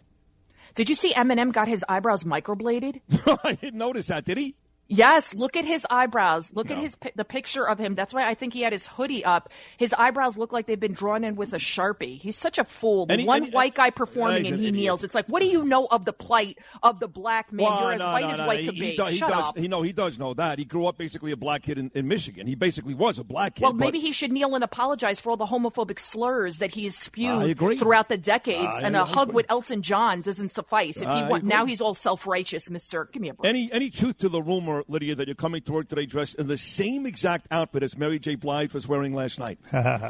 You know what I loved about that? I'm really, really, really old because except for Kendrick Lamar, at first when he was kneeling down, I thought, is that R. Kelly? Then I realized he's in prison for raping minors. Yeah. But I knew every single song. Me too. Because I love hip hop. I do. I love hip hop. I love old school hip hop. I don't love hip hop, but I knew every song, which means they did a good job of at least, It was great. You're right.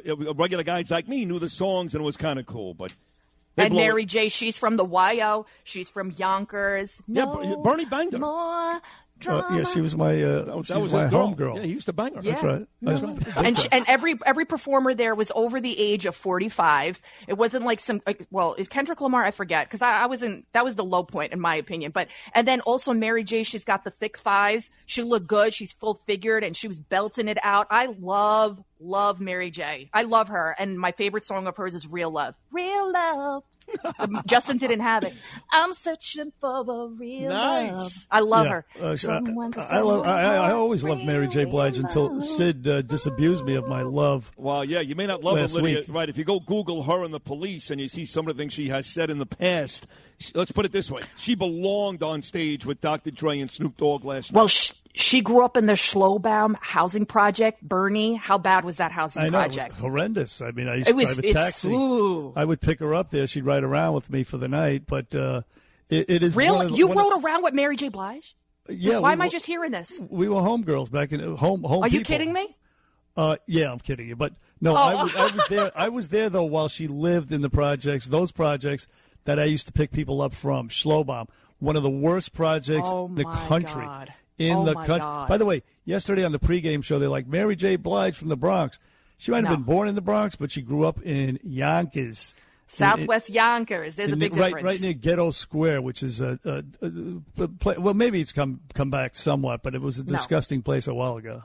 Sid, basically, Schlobaum Housing Project, they should bomb it. Like, there should just be a bomb. It's so sad. They would call that urban renewal. No, that is rough, I know. Who was a great job, Lydia? That was really a great Bill job. O'Reilly. Oh, Bill nice. O'Reilly. And Justin, do you got my going out music? I wanted him to play some going out music while I tease it. Come on. Oh, my God. What's going on here? I got to tell you this. I got to play clip of the day. Okay, so John Catsimatidis, Cats at Night, 5 o'clock. Bill O'Reilly. It doesn't get any better. No doubt. Lydia Serrano on the Bernie and Sid show. This is my going out music now. We love us some Lydia. Bernie and Sid in the morning, 77 WABC.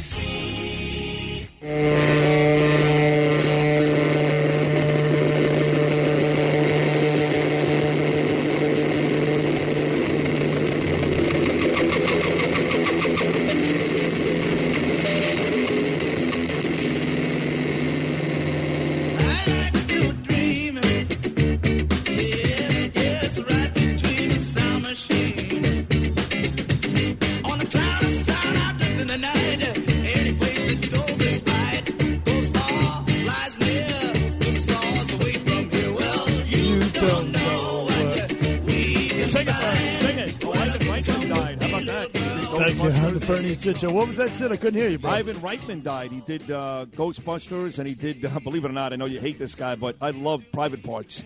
Howard Stern. He died? Yeah, Ivan Reitman. Oh, I thought Howard died. No. Oh, jeez. Ivan was a great director, 75 years old. He did a bunch of really great movies. I was there for a lot of the Private Parts thing. Yes, you were. I was there. Yeah, so, you were. Yeah. Yeah, I got nothing. I mean, the latter day Howard Stern is a lot different from the early day Howard Stern, I should say. Excuse me.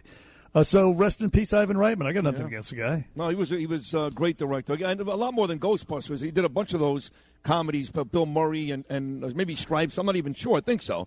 But he did Private Parts. Yeah. I think he did Stripes too. So anyway, God bless him. Yeah.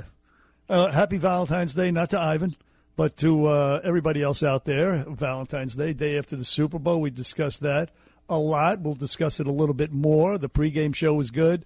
The halftime show was horrific.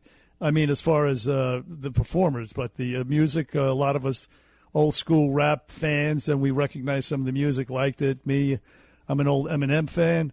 Mary J. Blige, whatever. We'll talk about it a little bit more a little bit later. Back to a little bit of politics. This is what they tried last week, said, to run up the flagpole. This New York Times fake news reporter. And believe me, in certain circles, she is actually considered very, very credible. New York Times, she's got a book out, and she says that during his tenure in the White House, President Trump used to, well, listen to her in her own words. As I was reporting out this book, I learned that staff in the White House residence would periodically find the toilet clogged. The engineer would have to come and fix it. And what the engineer would find would be wads of, clumped up wet printed paper, meaning it was not toilet paper. This was either notes or some other piece of paper that, they believed that he had thrown down the toilet. What it could be, Brianna, could be anybody's guess. It could be Post-its. It could be notes he wrote to himself. It could be other things. We don't know. And because she was Maggie Haberman, and it's the New York Times, excuse me, the fake news ran with this last week like it was some big scandal. Patently stupid, absurd, ridiculous that President Trump would go into a bathroom and try to flush paper. Has anybody ever tried to flush paper down a toilet bowl? You can't even flush the paper towels. Stupid. Never mind paper. It's just absolutely ridiculous. But they'll run anything up the flagpole. If it's got Trump's name in it, it'll fill a 3-day news cycle perhaps. But the real bombshell over the weekend, we talked about this earlier, and we talked about it with Rich Lowry. It is a bombshell, but everybody's ignoring it. However, it's not going to go away. This U.S. Attorney John Durham, who we've talked about for a long time, moving at a snail's pace, no doubt, the wheels of justice turning oh so slowly, but that's because these people were very slick. The Hillary Clinton campaign, very slick, covered their tracks. Turns out in court filings, we found out that the Hillary Clinton campaign actually, with the aid of a big tech company, they spied on not only the Trump campaign, in the Trump White House. They hacked the Trump White House. They hacked Trump Tower, just as President Trump said. Some of the details of it, I'll let this Fox News reporter tell you about some of the details because, well, she's a little more articulate than I am right now. Take a listen to her. So a shocking revelation from Special Counsel John Durham's investigation into the Trump-Russia hoax today. A new legal filing claims Hillary Clinton's campaign paid tech workers to infiltrate Trump Tower and White House servers in an attempt to link the former president to Russia. A portion of that filing reads this, quote, Tech Executive One and his associates exploited this arrangement by mining the EOP's DNS traffic and other data for the purpose of gathering derogatory information about Donald Trump. So you'd think a story this big would lead the Sunday talk shows, but not one of them mentioned it. Not one. The major distraction, of course, and that's what it is this stupid Ukraine stuff. But either way, not one mentioned it. We spent 3.5 years on Trump-Russia collusion. By the way, where was Robert Mueller with all of this nonsense? What the hell what were they doing for 2 years during that stupid special investigation? What a waste of time that was. And not just a waste of time, but that bastard Paul Manafort, I think he's still in jail. He very well may be. I'm not sure. Poor Michael Flynn and Paul Manafort, those guys get hit over the head, and they got nothing done that they wanted to do. Nothing. Well, listen, you know who's up to his neck in this is this guy Jake Sullivan, yes. Who, by the way, seems to be running the military and our foreign policy single-handedly. This guy's, you know what his credentials are? He was never in the military. They're nothing. He's got PhDs. He's got masters from these various Ivy League colleges. That's it. He's a lying weasel, and he was one of the architects of this. Right now they have an attorney indicted, but this guy, Jake Sullivan, is going to be next. Hillary Clinton knew about it as well. Right. I was happy to see Margaret Brennan, though, yesterday, Face the Nation, take Jake Sullivan to task. Don't ask why I was watching it. Oh, I know why, because I like Jane Pauley. I still like that show. It came on CBS afterwards, and I know she's not exactly a profile of courage either, but she's better than Stephanopoulos and better than anybody else on NBC. Chuck Todd is off the Olympics. And she did go at Jake Sullivan pretty hard about Ukraine and Russia and asked him more than once, I think 2 or 3 times, did you learn anything from Afghanistan where 13 of our people died? That's not really a question you're going to get on a Sunday morning. And she went at him, I think, 2 or 3 times with that question. It was pretty good. Good for her. In the wake of a Pentagon report which said that the administration was totally incompetent, they were incoherent on the whole Afghanistan withdrawal, leading to the deaths of the 13 precious soldiers and Marines of ours. Now, listen, for his part, the president, remember President Trump went on 60 Minutes with Leslie Stahl, tried to tell her exactly what that was. Was this when he was alone or with Mike Pence?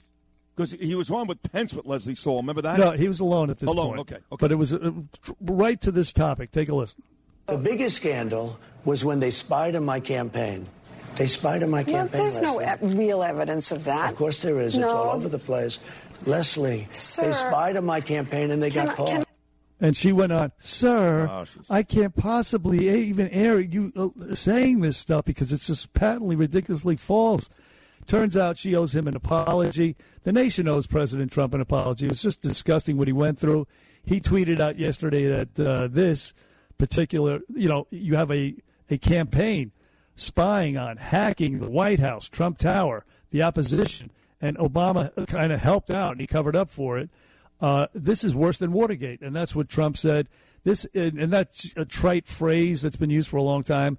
This is definitely worse than Watergate because it did involve the Obama administration. Finally, just to prove to you that Hillary Clinton was involved in this, that same reporter read a tweet of Hillary Clinton's. Just listen to this. I want to bring up this 2016 tweet from then-candidate Hillary Clinton. This is the day before the election. She actually is pushing this entire theory. She tweets, computer scientists have apparently uncovered a covert server linking the Trump organization to a Russian-based bank the day before the election. So the 2020 election was rigged. We know that before voting day. And the 2016 was rigged as well, though Trump won it. And you can see there Hillary Clinton, knee deep in the whole thing, her and Jake Sullivan. The guy got indicted up in Connecticut, but there is more to come. Again, moving at a snail's pace, but moving nonetheless. So remember that, and hopefully the mainstream media will catch on to this. Sometimes they can't ignore it forever. It's too big. It's too big on the Bernie and Sid show. A lot more to come on the show, Sydney.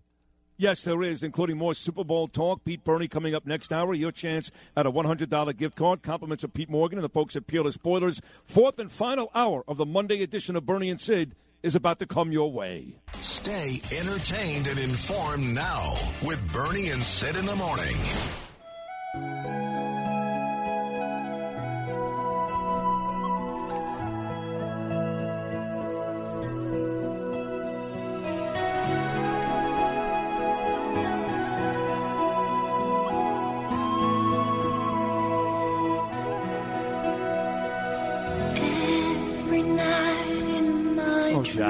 Jack.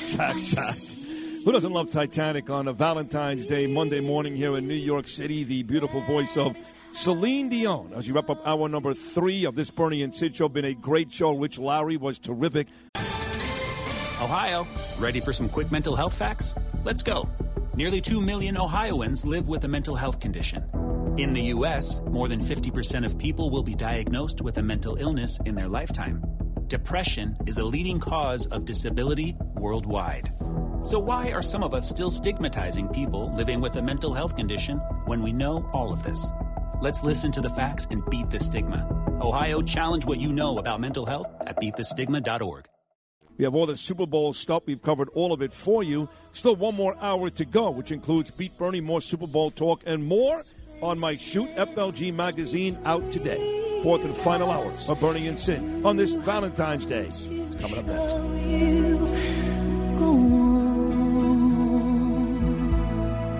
We are New York. Bernie and Sid in the morning. Talk Radio 77 WABC.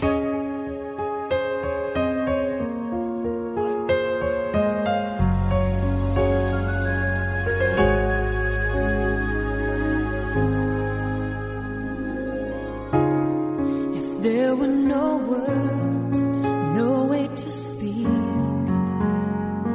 I would still hear you. If there were no tears, no way to feel inside, I'd still feel for you. And even if the sun refused to shine, even if romance ran out of time, you would still have my heart until the end of time. You're all I need, my love, my Valentine. Jim Brickman, my Valentine, 9:05 on your Valentine's Day morning. Back here on Bernie and Sid, we'll play Beat Bernie coming up at 9:40. Your chance at $100. We've discussed the Super Bowl an awful lot today. We'll continue to do that, as well as the big political stories in and around town. I did put up a montage. I'm good with montages. I got this collageable app, and I love putting up montages. So on my Instagram page, at rosenberg.sydney, where, by the way, you can also view my FLG magazine cover and 6-page spread and buy the magazine on my Instagram page this morning, which would be very, very cool. I also put up a collage, 4 pictures of Danielle and me and Danielle for Valentine's Day. One of the pictures was her and I at Rosanna Scotto's restaurant on Saturday. One was her at her 40th birthday party back in New York a couple years ago. One was her and I at another event, and one is her and I on our cruise on our honeymoon. So I've got a ton of hair, and I'm a lot skinnier, and we're going on 30 years, June 25th. So folks are remarking, "Oh my God, look at skinny Sid with hair," which is much like the picture they've been showing all morning long on the radio show here of Bernard with a full head of hair, drinking a Budweiser and smoking a cigarette. Yep, that was me, bro. Keeping it real back in the day. Yeah, same thing on my Danielle Valentine's Day picture. Full head of hair and skinny as the day is long. Well, you evolve, you morph, and you've changed yourself. You transformed yourself into this. I guess I could say a combination of Dwayne The Rock Johnson and maybe a bald-headed Fabio. How about that? I love that. I love that. Joseph Abboud wrote something very, very nice. Of course, he dressed me for this magazine shoot, and he wrote a whole paragraph. I can't read the whole thing, talking about Sid being a Renaissance man, and as quickly as a punch you across the face, he'll also start to cry over something. He's very sensitive, and he wrote a really beautiful, beautiful paragraph. Vicky Press did the story, and then, of course, Michael Goldman was my photographer. He took all the pictures. But he kind of intimated at that, Bernie, that despite the tough guy appearance, and I think you and I are both like that. You and I are both very, very sensitive people. I mean, you got to be tough every now and then. Even to discuss the topics we discuss, you got to be tough because you can't be wishy-washy. You can't be mealy-mouthed. You're allowed to, I think, give yourself some room and maybe even look at both sides. I like that. That's the common sense approach that John Catsimatidis talks about. But when you're really opinionated about something, you need to be tough as nails, yes? You got to be all in, man. If you try to please everybody, you please nobody. And, pull no punches or, it's milquetoast, boring nonsense. Yeah, you got to be all in. I believe that as well. You got to be tough.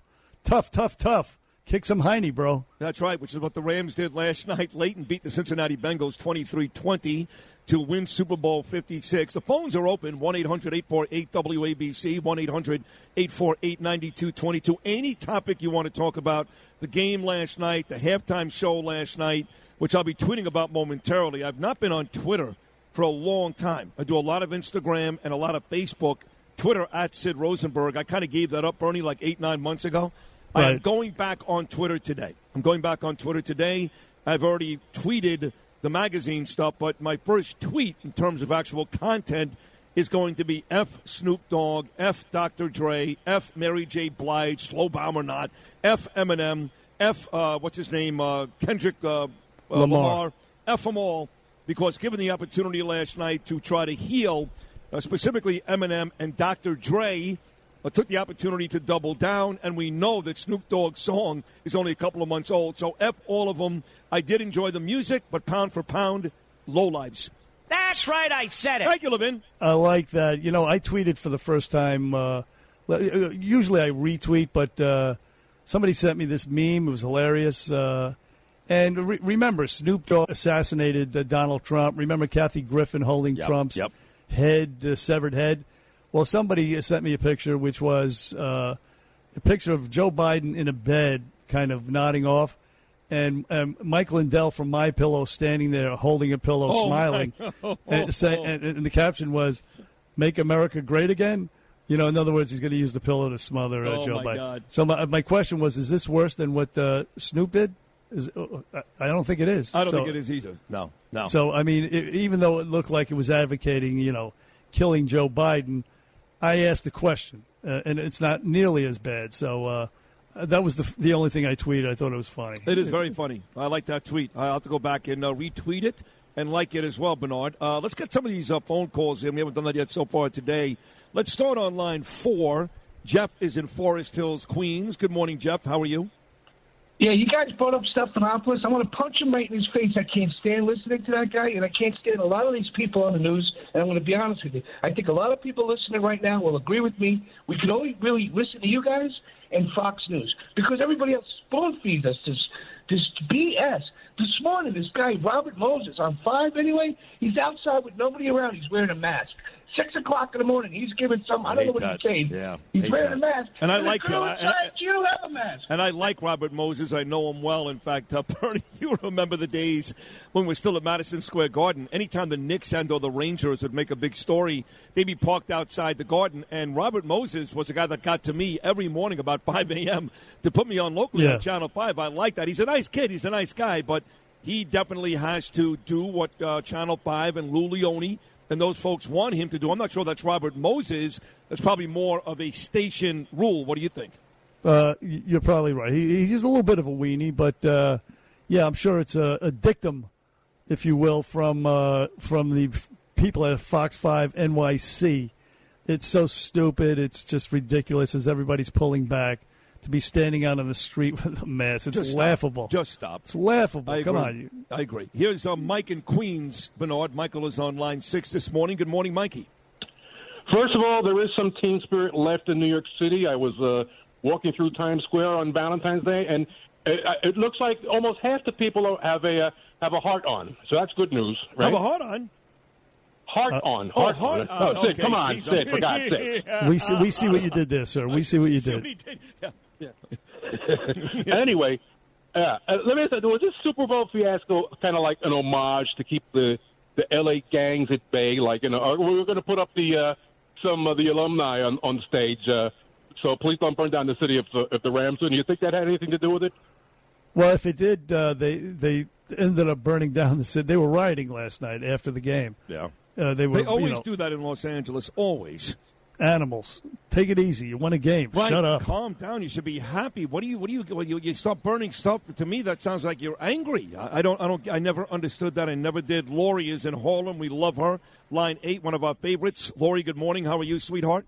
Good morning, Skittle. And good morning, Vern. Vern, how are you? Hey, good. How you doing, Lori? Nice to speak with you. Skittle comes from Sydney, from last week. I know, it's funny. You always wanted a candy name. Listen, guys, if I didn't call you any other day, as much as I love you and I love the show, I had to call you today on Valentine's Day. Oh, and I must say, very nice. I just wanted to just offer you some love. Didn't want to get into the politics. Vern, I am so happy and so proud of you, and I like the way you're making this work. You're conserving your energy, not taxing yourself traveling into the city and working from home. So you sound so much stronger. God has answered my prayers for you. You're so sweet, Lori. You're making, that's really, thank you. I appreciate that. You don't know how much. Thank you very much. Really. I just also want to add, Curtis said you two guys have radio magic, and he is so true. This show is like one-stop shopping. You offer everything. News, sports, sex, politics, cultural talk. You even offer us emotional support, and you have some of the best music. If you guys didn't have a guest on and it's just you two sitting there, it's a Marconi performance every day. I love you're the best. God, you're the best. And happy Valentine's Day to you and all your loved ones. Lori, you're the absolute best. Why did you play sex third? I'm just curious. What you say? You played sex third. You went to what were the first two? I didn't want it to make it the topic of the day, but no, you're great. You really are such a sweetheart, such a great band, and a terrific person. God bless you. Happy Valentine's Day. We truly love you. Thank you, Lori. Good luck, and good luck to Ava in London. Oh, my God. Thank you very, very much. My little girl is in the UK as we speak. Here is Charlie in Woodbridge on line 4. Good morning, Chuck. No, the other fellow before I was talking, he talked about that. Saturday, I got my wife a box with a heart on it. Did you really? Absolutely. Yeah. Yep. Very good. There you go. Nicely done, Charlie. Thank you. Let's go to Bobby in Manhattan, Bernard. He's on line 2. Wants to talk Donald Trump. Good morning, Bobby. Hi, I remember when this all started with Trump in the beginning in 2016, and an admiral drove from Virginia because he didn't want to go on the phone, and he drove all the way to Trump Plaza and went and got Trump in his office and told him to get out of here. Your whole entire place is bugged. And then the media went after that admiral. We never heard about him no more.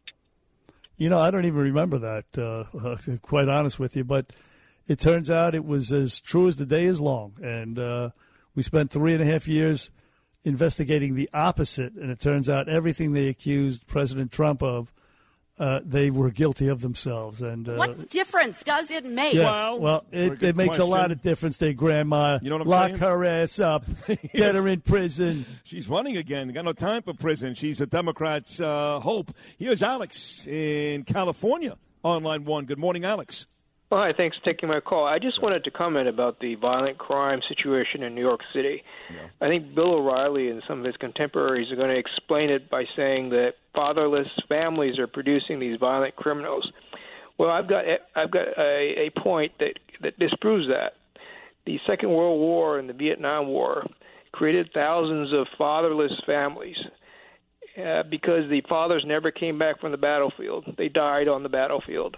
But we never hear stories of how children in Japan and Germany and Vietnam grew up to be basically savages roaming the city looking for people to hunt down and kill and rob.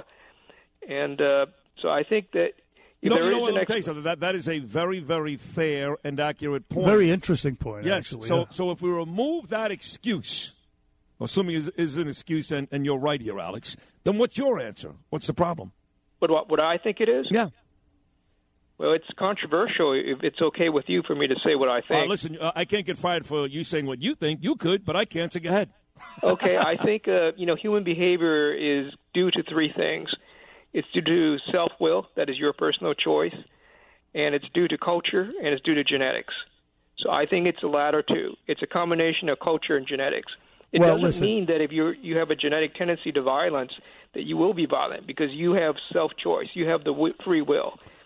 So you could change your culture, and you could be civilized. So that's what I think it is. Listen, but it's not genetics. I would throw that out the window. Culture for sure, and the fatherless thing. By the way, Barack Obama said the exact same thing. Fatherless families contributing to this. That's part of the culture. A fatherless family. I mean, the government essentially eradicated the black family with their social welfare programs. But it is a manifestation of no dad in the home. It's clearly that. I mean, you talk about yes, they lost fathers in the war, but they had the dads in the first place. The family structure was in place. In the cases we see today, it's just chaos. You have a single mom who's like 17, 18, 19, because the government is going to pay her for every kid she has. She has 5, 6, 7 kids, whatever the hell it is. Right. There's no underlying support structure, and that is why that's the difference between what you're describing, in my humble off the cuff opinion, and you're describing between the dead soldiers and sailors or whatever, and the black family. It's just chaotic. It's ruinous. It's a manifestation of a bunch of factors, and that is a big one. That's a huge one. Culture as well, where, of course, the callous disregard for life and shooting and guns and all that stuff. And, smoking weed at 14 and having sex at 15, all this stuff is glamorized and glorified. It's just disastrous. And I will point this out as well. The majority of young black men, the majority, are good people. A disproportionate amount of, there's a higher percentage, yes, that fall into the category that we were just discussing. But keep in mind that it's not genetics, and it's not, it's not it's not the majority of young black men, but it's too many. It's definitely too many, and it is driving the crime problem. We need a contestant right now for Beat Bernie. Comes your way in about 20 minutes. Your chance at a $100 gift card, compliments of Pete Morgan and Peerless Borders, and a WABC Barry House coffee mug. 1-800-848-WABC, 1-800-848-9222. Call in. Your chance to take on the man, Bernard McGuirk, is coming up shortly right here on the Monday edition of Bernie and Sid. Stay entertained and informed now with Bernie and Sid in the morning. Then tonight, it's The Great One.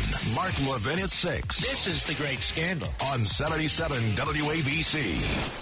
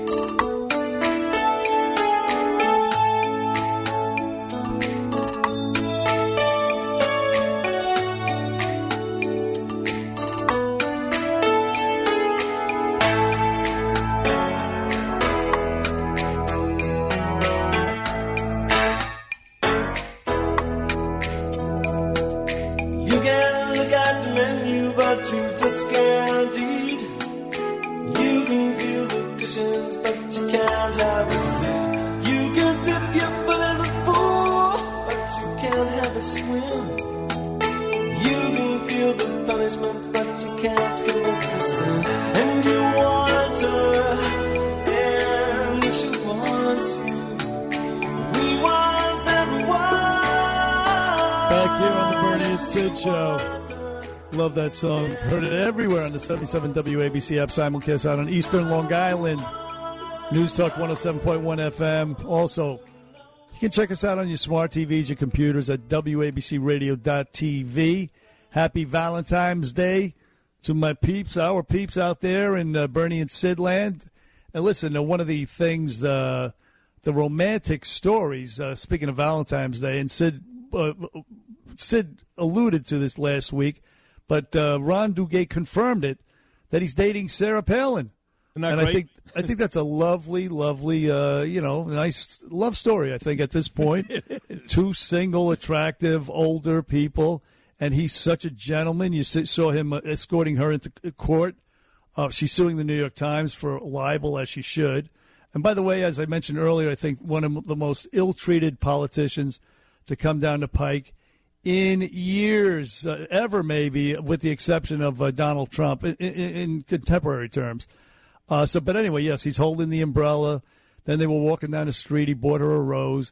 Ron Duguay, a friend of both Sydney and myself, and a good guy and a romantic guy, apparently, but a nice guy. So. Well, of course he's romantic. He's not Irish. According to Bill O'Reilly this morning, your people, Bernie, are incapable, according to Bill O'Reilly, incapable of being romantic. And Ronnie Dukes is not Irish, so he's fine.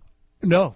As a matter of fact, I would say what is he, French or something like that? He's French-Canadian. French-Canadian, He's Jewish. No, I would agree with Bill O'Reilly. There's a certain chilliness to Irish people in general, but that's a real broad sweep of a brush. Of course, it doesn't incorporate. You're not like that. You're a very sweet guy. You send me more emojis than my wife does. Thank you. We'll do it live. Well, so Bill O'Reilly may be projecting, but he says he doesn't know any Irish people who are romantic. But I would say this to Bill O'Reilly: they're not going to be romantic in your presence. That's the whole deal. Wait till they catch O'Reilly and me on the Kiss Cam Wednesday night at Madison Square Garden during the Knick game. Yeah, that's funny, man. That's funny right there. Hey, listen, just briefly here, the Super Bowl yesterday as well, and of course they interviewed in the pregame Joe Biden. It was very, very short. They omitted so much that was embarrassing, including this cranky old jerk answering a question. Take a listen. Back in July, you said inflation was going to be temporary. I think a lot of Americans are wondering what your definition of temporary is. Well, you're being a wise guy with me a little bit. And I understand that's your job. Well, that's not his job. That's funny because Lester Holt is not usually a wise guy with liberals and Democrats. And not only, it's a legit question. I mean, I guess he expects maybe he's a little bit of a racist. How dare this black journalist ask me a tough question? How dare he? And then, of course, he just confused everything. We're about to embark on some stupid escapade out in Ukraine, Russia. We have no business being there. It's not our business whatsoever. But anyway, this is the idiot that's leading this whole endeavor. Listen to this. There was no way we were ever going to unite Ukraine. Iraq, Afghanistan. That's the guy, folks. That's the guy that's going to lead us to victory and prosperity and all these good things. And then he was Biden on Thursday. He was in Virginia. He couldn't remember this congresswoman. Her name is Abigail Spanberger. He couldn't remember her name. Take a listen to this. It's good to be here at Germanna School. Look, healthcare is part of Abigail, Congresswoman, your Congresswoman's background. Couldn't remember the name. But here's my biggest fear. It is clear at this point to both Republicans and fair-minded Democrats. I've heard Democrats complain about Joe Biden. But my fear, Bernard, is this, that they're still going to vote Democrat. So whether it's Pete Buttigieg or Hillary Clinton or Obama jumps in, I don't know. What I want to hear from people is not that, oh, my God, Biden's lost, because we all agree on that. Even Democrats now, it's kind of like Bill de Blasio. It's, wow, they're turning me off so much, I would consider voting for Trump. Now, they're not going to say that. I get it. At the risk of being, the community will lock them out, I guess.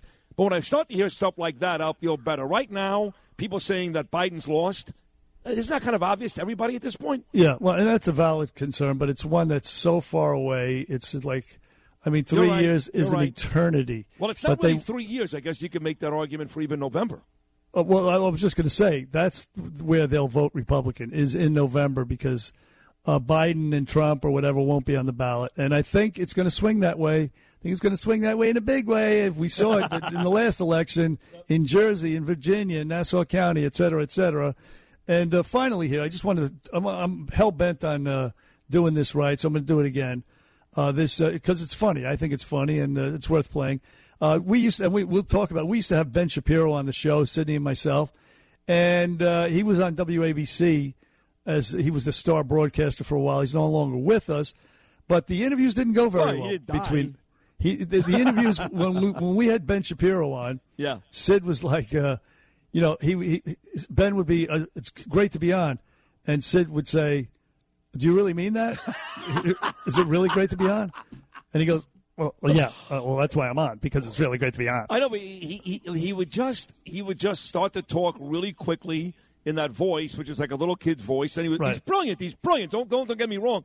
But it was like I couldn't get personality out of the guy. If you and I can't get personality to somebody, that's bad. That's bad. You wanted personality and a little personal connection. A little bit. And he offered neither. Right. And you wouldn't let it go. And eventually, I believe he said, you know what? I don't want to do this anymore with this guy. I think Dave Labrose's like, I don't want to go on with this guy anymore. This guy's whatever. That's fine. So anyway, listen, for those not familiar, most of our audience knows what he sounds like. But this is him. This is Ben Shapiro. Listen. And the Pentagon admits it droned innocents on the way out of Afghanistan. I'm Ben Shapiro. This is The Ben Shapiro Show. So he still does a radio show. And this comedian, Kyle Dunnigan, he does Ben Shapiro to a T.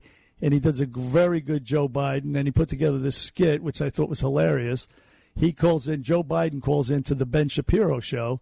Turn your radio up. Enjoy this. I think it's very funny. I think you'll find it funny as well. Take a listen to this. Hey, look who it is. Bennifer Shrimpo. It's me, Jiraco Biden. I hear you're a very talented Trans Am. Okay, I'm confused. You called the Ben Shapiro Show. I'm Ben Shapiro. I don't know who Bennifer Shrimpo is. Also, I'm not a Trans Am. That's a car. I'm a human man. Darn right you're a man. Who cares what you were born with? And congratulations, I just signed a Mexican order, so you have, a sex-ridden border. You can play hockey with the girls now. Okay, I'm sick of explaining this to everyone. I am fully biologically male. I was born with one set of reproductive organs, and they are fully male. Now on to your point about hockey. Not interested. Look. I need your vote. I got a big erection coming up against a bad dude, Donald Duck. He's got no pants, man. What? Orange legs. If you're referring to the election we just had that you won that. And to be clear, it was not against a cartoon duck. Hey, come on, give me a chance. America needs to heal. That's why we're here. Because blank people are just as fat as white girls. Same as transgenders. That makes absolutely no sense whatsoever. No, I mean that. I was the first college in my family to go to the moon. Look. Okay, he's falling asleep. There's a lot to unpack here, but before I do, I need to thank our friends at Sherry's Berries. Sherry's Berries. Give the gift of berries dipped in chocolate. It's fun. Jew hat! Jew. He woke up and he just screams out, Jew hat. Oh, my God. Is right. Yeah, that's hilarious. Kyle Dunnigan, ladies and gentlemen. Kyle Dunnigan. Look, Beat Bernie's coming up. Now, it's time to Beat Bernie. It's time to beat Bernie. Sponsored by Fearless Boilers and Pavilion Tankless Water Heaters. You think you can beat Bernie? Good luck. It's time to beat Bernie. It is time to beat Bernie. Alan is in Beacon, New York. For some reason, the graphic says Beat Sid. There it is, Beat Bernie. Well, it's a big game today. This is the Super Bowl, post-Super Bowl edition of Beat Bernie. What are your thoughts, Justin? I don't have any. Yeah, that's perfect. Alan, good morning. How are you, pal? Hey, good morning. How are you? I'm well. Ready to play today's game? Ready to go? Let's give it a shot. Alan, by the way, is a private aviation worker. Do you work at like one of these business airports? Correct. Ah, very nice. Rich people? Yeah. Okay. I used to fly with Imus on those G5s or G7s, I forget, out of Teterboro. And our plane was parked right next to John Bon Jovi's plane. And we used to have a blast, but it was miserable because Bernie sat in the back and got drunk with Charles and Lou, and I sat up front and played chess with Imus. And it was miserable. but the planes were gorgeous. Correct. All right, well, listen, good luck to you in today's game. Here's number one. Geologically, New York's Catskills are a part of what mountain chain that stretches from Alabama up into Canada? The Adirondacks. Wrong, you two-legged bag of anthrax. That is incorrect. It is Appalachians. Farsi is the official language of what Middle Eastern country? Farsi. Egypt. Wrong, you two-legged bag of anthrax. The answer is Iran. In 1992, California became the first state to elect 2 women to the United States Senate. Name either one of the women elected. Either one. Barbara Boxer. Very good. Very good. The other, Dianne Feinstein. In the 1938 American gangster film Angels with Dirty Faces, the character Rocky Sullivan was played by what great actor? James Cagney. Yes. And finally, catching fire here late, the largest amphibious assault in the Pacific theater of World War, which resulted in 12,500 U.S. deaths, took place on what island? Iwo Jima. No, Wrong, you two-legged bag of ants. Okinawa. 2 out of 5 is what Alan gets today. Let's welcome the man, Bernard. These damn hearing aids are shot. They're officially done. I can't hear a thing. Can't hear one thing. They last about 2 months, and then what happens is they go in a day. They're the best hearing aids ever, but there's no warning. They're like right now I can't hear a thing, and my finger's turned all the way up. So anyway, Bernard, welcome back. How are you, pal? I could be worse, Sid Rosenberg. How the hell are you? I can't hear you, but I'm doing okay. 3 right and you win, okay? 3 right and you win. 3 right. Okay, let's go. Geologically, Bernard, New York's Catskills are a part of what mountain chain that stretches from Alabama up into Canada? Alabama into Canada. It's a mountain chain. Yeah. Well, I don't think it's Appalachia. I think it's called the Allegheny Mountains. Yeah. No, Wrong, you two-legged bag of ants. You actually had it right the first time. They are the Appalachians. The Appalachians. I knew it was one of the two. Number 2, Bernard, Farsi is the official language of what Middle Eastern country? Poland would be the wrong answer. It's Iran. Yes. Iran. Very good. Number 3, in 1992, California became the first state to elect 2 women to the United States Senate. Give me one of those 2. Boxer and Feinstein. Very good. One more, you win today's game, and you're going to get it right here because you love this movie and you love this guy. In the 1938 American gangster film Angels with Dirty Faces, the character Rocky Sullivan was played by what great actor? What do you hear? What do you say, Jerry? James Cagney. That is correct. You've already won today's game in your attempt to go 4 out of 5. Bernie, the largest amphibious assault in the Pacific theater of World War, which resulted in 12,500 U.S. deaths, took place on what island? I would have to say not Okinawa. I'd go with Iwo Jima. Wow. Wrong, you two-legged bag of ants. That's what he said, and you were right the first time. Twice in this game, you were right the first time. It is Okinawa. Anyway, you still won. Brutal. Hacksaw Ridge, folks. Check it out. It was a great movie about just that. Yes. 3-2 your final score today. Bernard, say hello to Alan in Beacon, New York. What's up, my brother Alan? How are you? Hey, man. How are you? I'm good. You gave it a good shot there. You and I seemingly on the same page with the missteps, but it was fun. Yeah, that's all right. Hey, best of luck to you. Get well soon. Yes, sir. In the process of doing so. I appreciate that. Beacon, New York. Beacon is up, it's near Poughkeepsie, no? Yeah, about 10 miles south. 10 miles south. So you're like 10 degrees right now, even though in New York City we're like, what would we, 25? But you're down at cold. 10. It is cold. A little chilly. Yeah, he's really cold up there, no doubt. But, Alan, thank you for playing today, buddy. Thank you so much. Thanks, guys. Appreciate it. You got it. We'll Thank end the you. game. We'll end the day, I should say, on the phones, as we always do. 1-800-848-WABC, 1-800-848-9222. Your chance to talk to Bernie and Sid as we wrap up Monday's show is next. Beat Bernie, sponsored by Fearless Boilers and Pavilion Tankless Water Heaters on 77 WABC.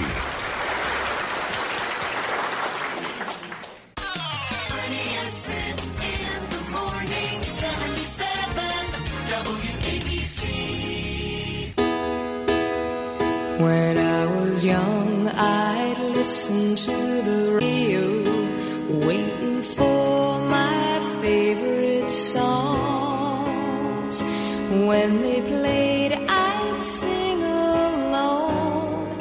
It made me smile. Those were such happy times. So I tweeted this. So long. This is my first content-driven tweet in quite some time. I'm back. I spelled out the F word. F Snoop. I spelled out the word.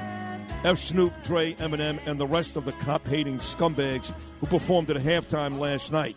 Eminem on a knee. Punk. Roger Goodell's a coward. Shame on the NFL. At Bernie and Sid. And like some jerk, for example, Mike Bolea down in Miami with some Dolphin player on his Twitter account goes, racist post reported for Twitter jail. What exactly about my post was racist when I included Eminem, who last I checked is a white guy? When did I mention color, creed, race? All I talked about were people hating on the cops. What's racist about that? You see, when they can't argue with you on substance, they go for the ad hominem attack. Of course. And that is, I've said it a million times, playing the race card is the last refuge of a skunk with no argument. And that's what he was doing right there. He's a loser. Mike Bolia on Twitter. Go tell him. Go tell him, folks. Mike Bolia, find this jerk off and tell him. Because if I do get put in jail Twitter, believe me when I tell you, I'll be so excited. It's happened to me before. You know that. I've been in Twitter jail twice. Facebook has now erased 2 or 3 of my pages.